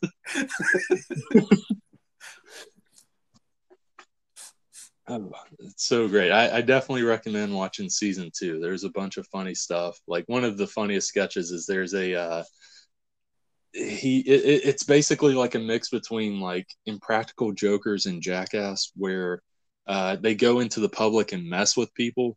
Yeah. And he gets like, he does like makeup, or not Jackass, I should say Bad Grandpa, where Johnny Knoxville is like dressed up as like an old guy. Yeah, yeah. And so they do the old guy makeup, and he's like, "Oh, this is gonna be so funny." And as they're doing the old guy makeup, it just looks awful. It's like the worst old guy outfit ever, and like he can like barely move in it. And he's like walking into the mall. And you know what? You talking about I think you should leave has actually reminded me of something that I think I should have recommended a while ago but forgot about. What is it? It's called The Characters. It's another Netflix show, but it's like a bunch of comedians were each given like one episode to do a series of sketches, and Tim Robinson is one of the comedians who got an episode. Oh, okay. It's pretty funny, and some of them have very like interesting and weird senses of humor. I don't mean to hijack your recommendations. No. I'm typing it out now, so I'll remember. But yeah, like some of them have some very weird senses of humor. Like there's one guy in particular where like you can tell he, even though it's technically a comedy show, he's not exactly there to make you laugh. Yeah, I get you. So yeah, it's very interesting. I'll have to check that out. But yeah, I think you should leave. It's one of the funniest things I've seen in a little bit. It's great. And then another recommendation. This is a movie recommendation. I recommend the new Scream. Really for people that have seen at least one or two of the other Screams. I guess you can get enjoyment if you haven't seen them. Yeah. But it's one of those things where like, it's a sequel. It's more like a requel. It's like a reboot / sequel. Yeah. Well, you see, the thing about Scream is that like even the originals were like meta commentaries on like horror movies. Yeah. So like the fact that there is a reboot of Scream, you would kind of expect that it references the old one in some way. No, it definitely does. It even references how like the killer this time is basically, they even mention it whenever they're having their discussion of like what's going on and the rules of the horror world. Basically, they're like, this time the killer's trying to make a requel, basically. And they're like, they bring in the legacy characters, and she points at like Dewey and them, while establishing new characters. It's super meta. And I also like how it even talks about how like horror has changed in like the past 10 years since Scream 4. Yeah. Um, they talk about like elevated horror, like stuff like The Babadook or The Witch or Hereditary. The Vivitch. Yes, The Vivitch. Um, yeah, I thought it was pretty good. I don't think as good as the first one. I don't think it'll be hard to eventually get there, but it's probably second or third best Scream movie. Um, I really liked it. My movie going experience, awful, one of the worst I've ever had. Um, I briefly mentioned it, but like to you, Yeah. Yeah, through you were Messenger, texting me about this last night. yeah, it was insane because I'd mentioned to Tio that there was three adults behind me, and I emphasize adults because like two of them at the youngest were like late 20s, but I think they were older than that, and then one was a woman like 40, 50 years old, something like that. Hmm. And they were just talking the entire movie, like throughout the movie. And there's a group of teenagers in the theater as well. And I'm not talking about late teenagers, I'm talking about the rowdy ones, the Oh, middle school, early high school ones. yeah. And Oh, they made no noise. They oh. were the quiet ones. Huh. That's why I thought it was so shocking. I was like, what is going on? Like, Have this I is entered so the weird. Twilight Zone? Yeah, exactly. It's like it should be the other way around. To where I was just so thankful for these obedient teens and highly despised these old white people. uh, yeah, it was just so weird. And like it frustrated me because this one lady, like all three of them talked a lot. But this one lady, it seemed like this was either her first horror movie, if not her first movie ever, Oh my god. because there were instances, because Scream is a quote unquote horror movie, but it's not scary like a lot of movies. Yeah. I've never seen Scream as scary. Yes, there are like a couple scenes here and there that might do jump scare or scare you a little bit, but compared to a lot of other stuff, it's not that scary. Um, and throughout this movie, this lady, I should first mention she's that stereotypical lady where it's like, oh, don't go in there. What are you doing? Stop, stop. What are you doing? Why are you going in there? Oh, she talks to her horror movies. Yes, she talks to it. And then, like, the second a scare happens or whatever, jump scare or someone gets stabbed, she's like, oh gosh, oh my God. And like cussing and stuff, like all that stuff, just super loud. And like, God. even to the point where this is the first 10 minutes, a character is being chased by Ghostface. Character is walking towards a door. The woman's like, oh, don't go there. What are you doing? Don't do that. But she's talking louder than this whisper I'm doing right now. It's Yeah. almost like if you softly talk normally, that's basically what it is. Yeah. Yeah. Um, and like she's doing that, and before, so the girl's gonna open this door, and Ghostface is gonna be right there. Before the door is fully open and Ghostface is revealed, this lady behind me screams louder than the character in the movie when the character in the movie realizes Ghostface is there and screams. She screams louder than the character in the movie. Ugh. And like, oh my goodness. And then there's this was like a cherry turd on this turd Sunday where Oh. all of them would constantly be rattling wrappers and stuff and opening stuff mid movie. It was just, oh my gosh, it was insane. Wow. Yeah. Like I was super conscious about like eating my popcorn when I was in the theater over the weekend. Yeah, Because like there were very few people in the auditorium for me. So yeah, yeah. As and not to put anxiety on you or anyone, but as a normal person should be. yeah, yeah, right. Like, And like the reason I was super anxious about it is because there were so few people. There was nothing to yeah, absorb the sound of me digging in my popcorn. yeah, yeah, Like in exactly. quiet moments, it was like I don't want to dig in here and rattle my paper around going for Yeah. popcorn. And with a horror movie, there are quiet moments because there's moments where it's trying to be quiet, it's trying to build up the tension. Yeah, But if people are talking behind you the whole time, it completely kills that tension, as well as just takes you out of like the immersion of the movie. yeah, Like the wildest thing is like it's as if these people thought this was their living room and they were doing like how like a group of friends will meet up to watch a movie and yeah, just like commentate on it throughout the movie. yeah. Me They and were Clay are doing gonna that meet in up a and watch. movie theater. Yeah, me and Clay are gonna meet up and watch some anime later today. So like, and we're probably Yeah. going to talk the whole time too. So I know exactly No, what you're no, talking. yeah, yeah, that makes sense. That makes sense. But this is in a movie theater. Yeah, Like, yeah. No, you don't do that in the theater. yeah.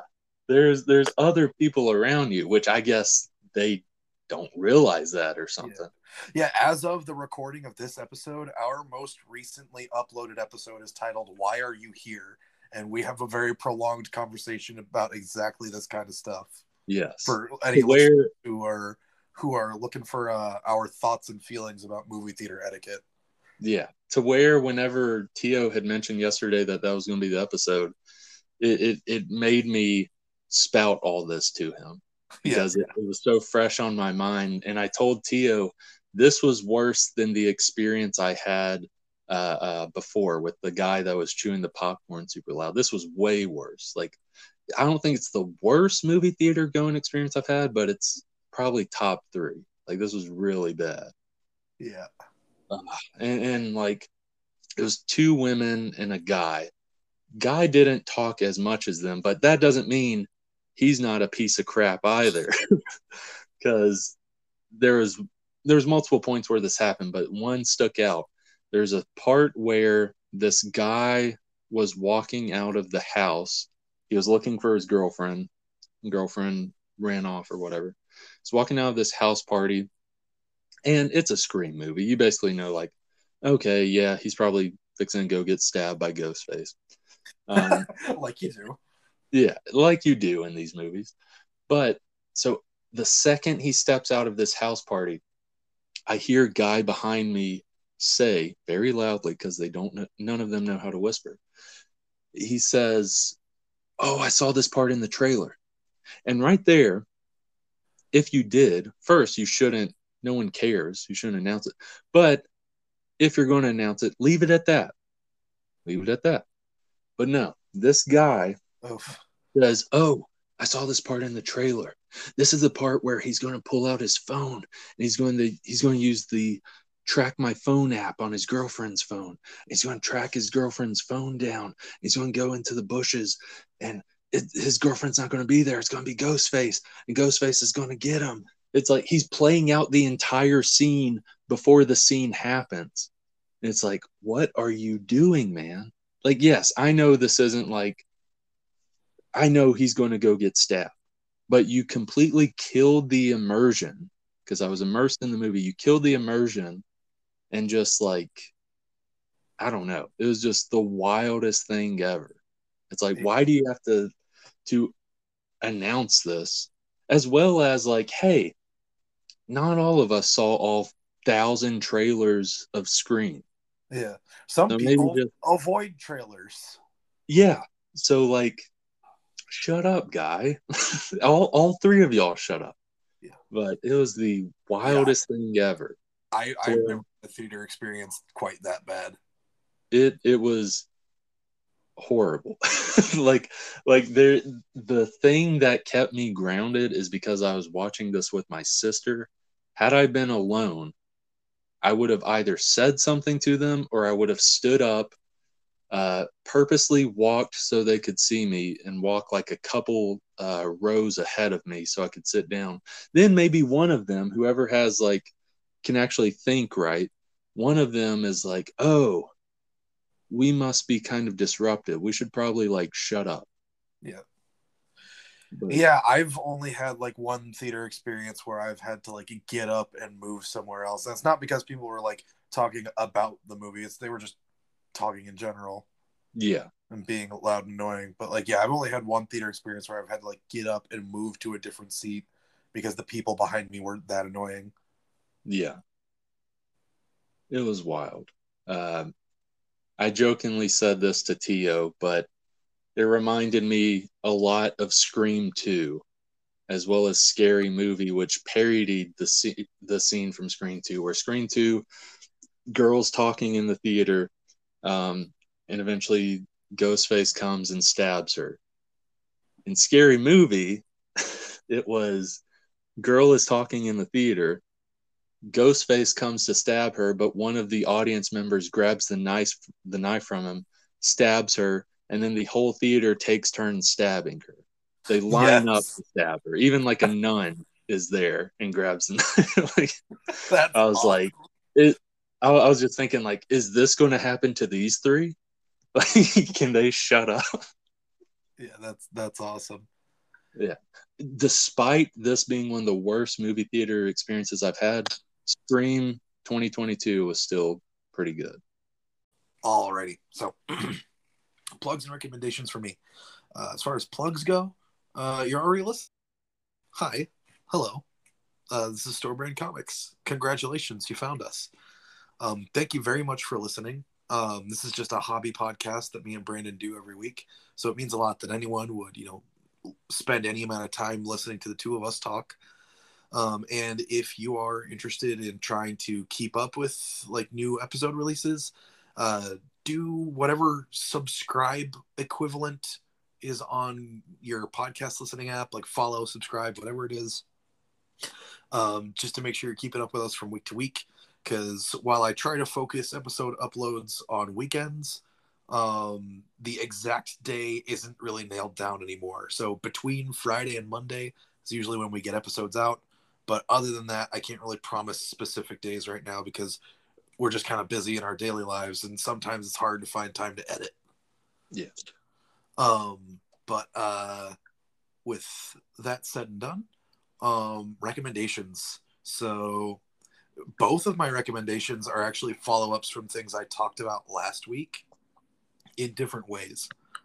Other than just doubling down on the characters on Netflix that I mentioned earlier. Because like I said, Tim Robinson got his own episode in that. It's pretty funny for the most part. Like I said, at least one of those episodes, I could tell that the comedian in question wasn't really out to make you laugh. It was a comedy of life in a weird way. You know what I mean? In regards to the fact that it's not really about laughing. It's just kind of about things. Yeah. But yeah, and the characters on Netflix is I don't remember how long ago it came out. It's a few years old at this point, and it only ever got one season. 5 years ago. 5 years ago, really? Yeah. Huh. So yeah, I watched it a few weeks ago for the first time. But yeah. So other than that, so now here are my two regular recommendations that I had planned ahead of time.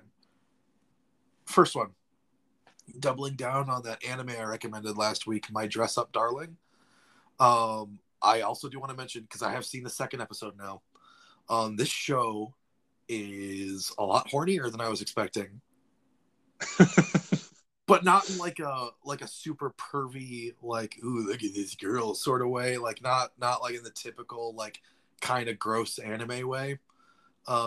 More in just that the main characters are a teenage boy and a teenage girl. And the subject of the show involves the boy making clothes for the girl. So almost the entire second episode is spent on just the awkwardness of him having to take her measurements. Okay. And that's they got a whole episode out of that. And it stayed funny and tense and awkward the whole time. And it was very interesting. Yeah. But yeah, it's just because, he doesn't want to come across as a weirdo, Yeah. He doesn't want to like touch her in intimate places, you know, but like, at the same time, it's like he has to physically get close to her to take her measurements properly. Yeah.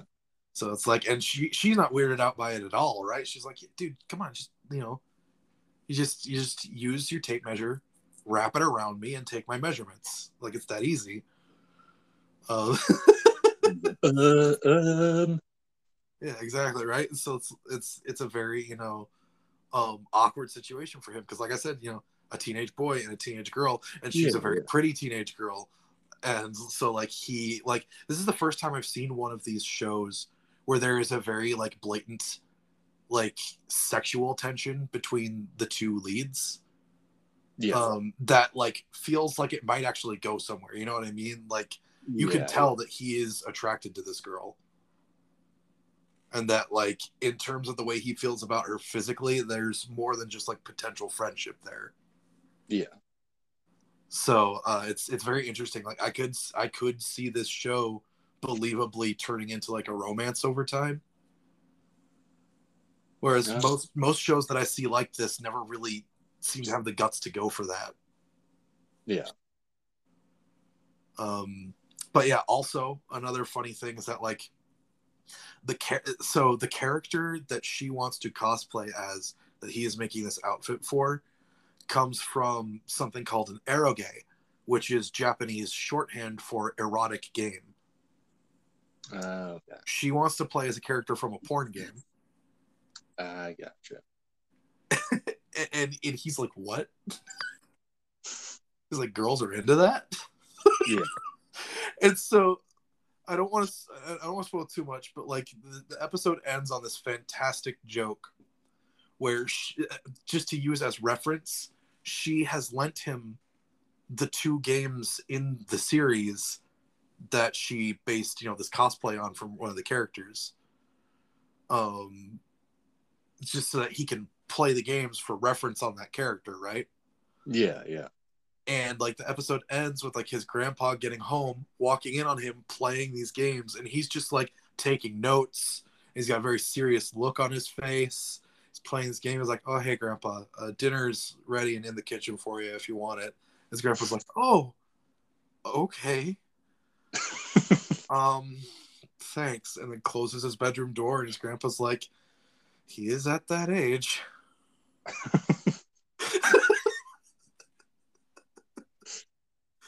He's like, but going as far as taking notes.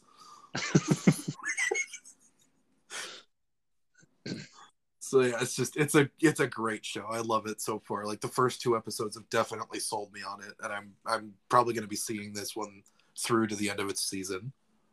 No. Because the quality of the animation kept up too. Like a lot of times, the best stuff you're going to see is in episode 1 for a lot of anime, because episode 1's got to grip you, right?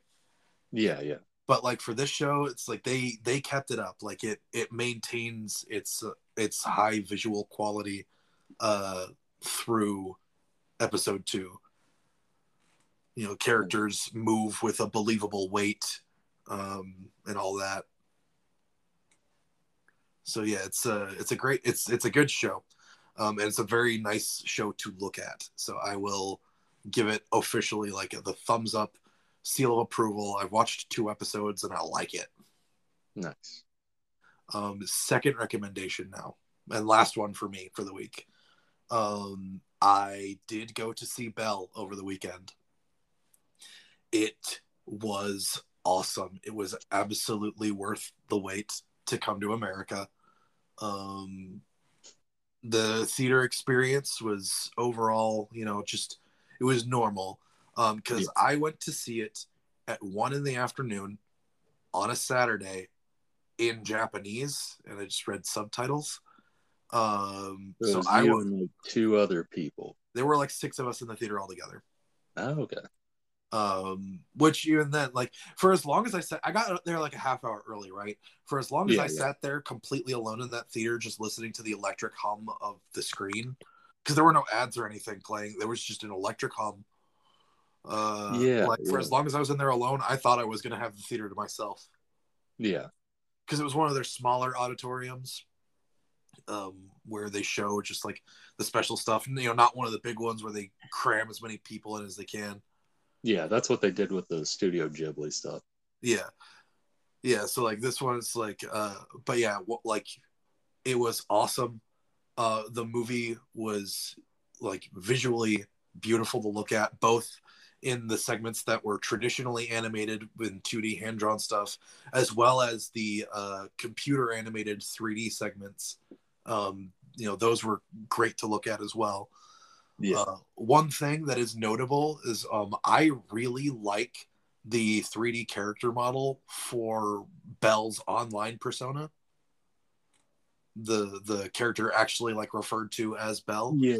Because the main character's name is Suzu, Suzu. And Suzu means bell, as in like the instrument bell. Oh, okay. So when she first created her online profile for Belle, she spelled it Bell, as in just Belle. But then once she started singing online and getting like noticed by people were like, oh man, like her character model's so pretty. She should call herself Belle with an E, because it's French for beautiful. Oh, okay. And that's when her name started to change to Belle with an E at the end, because people like the public started referring to her that way. Yeah. But yeah, it's a good looking. The music, which is the reason that I wanted to see this movie in Japanese rather than English, is awesome. I will say I have heard English versions of the music from this movie now too, because it's on Spotify.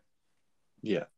And the English versions are actually really good as well, but I'm glad I saw it in Japanese instead. Yeah. Yeah. For this one in particular. I already have my favorite song from the movie on my phone from iTunes. Nice. My favorite song from the movie is actually like the first proper song in the movie. It's called Gales of Song. It's the one that's played in all the trailers for the movie. Oh, okay. And it's one of those songs where every time I hear it, like as I'm listening to it, I feel like, God, I wish this never ended. Yeah. It's got like just that sort of quality to it, where it's like every time the song ends, you almost feel like, no, wait, that can't be the end of it. Like this song has to keep going. Yeah. Yeah.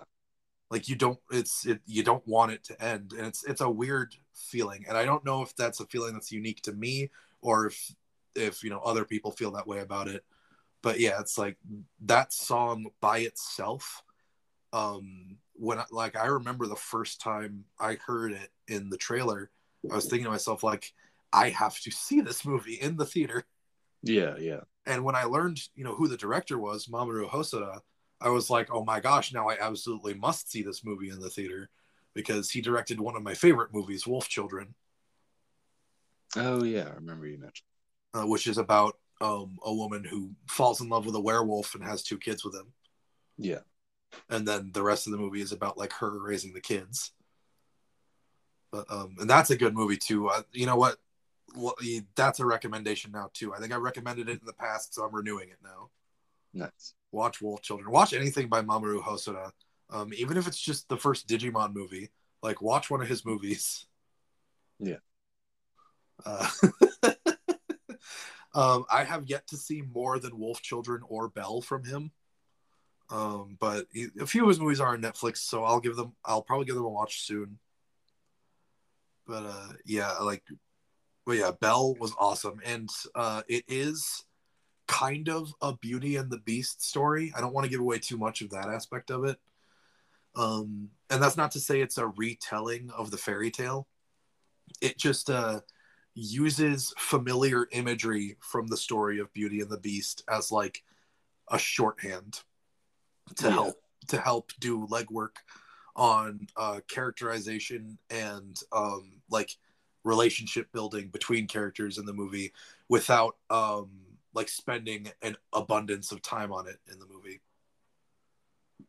because the movie's got a lot going on, so it needs the time that it has to tell the story it tells. So they leaned into like Beauty and the Beast imagery to help shorten some of that. it seems, which I Oh, think was a smart decision. yeah, yeah.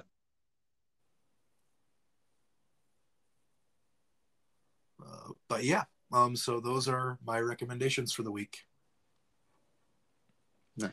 Um, I chose not to go too much over the plot of Belle in my recommendation for it because this is one of those movies where I feel it's probably better for people to go in mostly blind. Yeah, yeah. Like, Because all I've seen is the trailer, and the trailer doesn't tell you too much. no, it's difficult to get anything out of that trailer, honestly, Yeah, in terms of information. So yeah, like I recommend it. It's a good movie.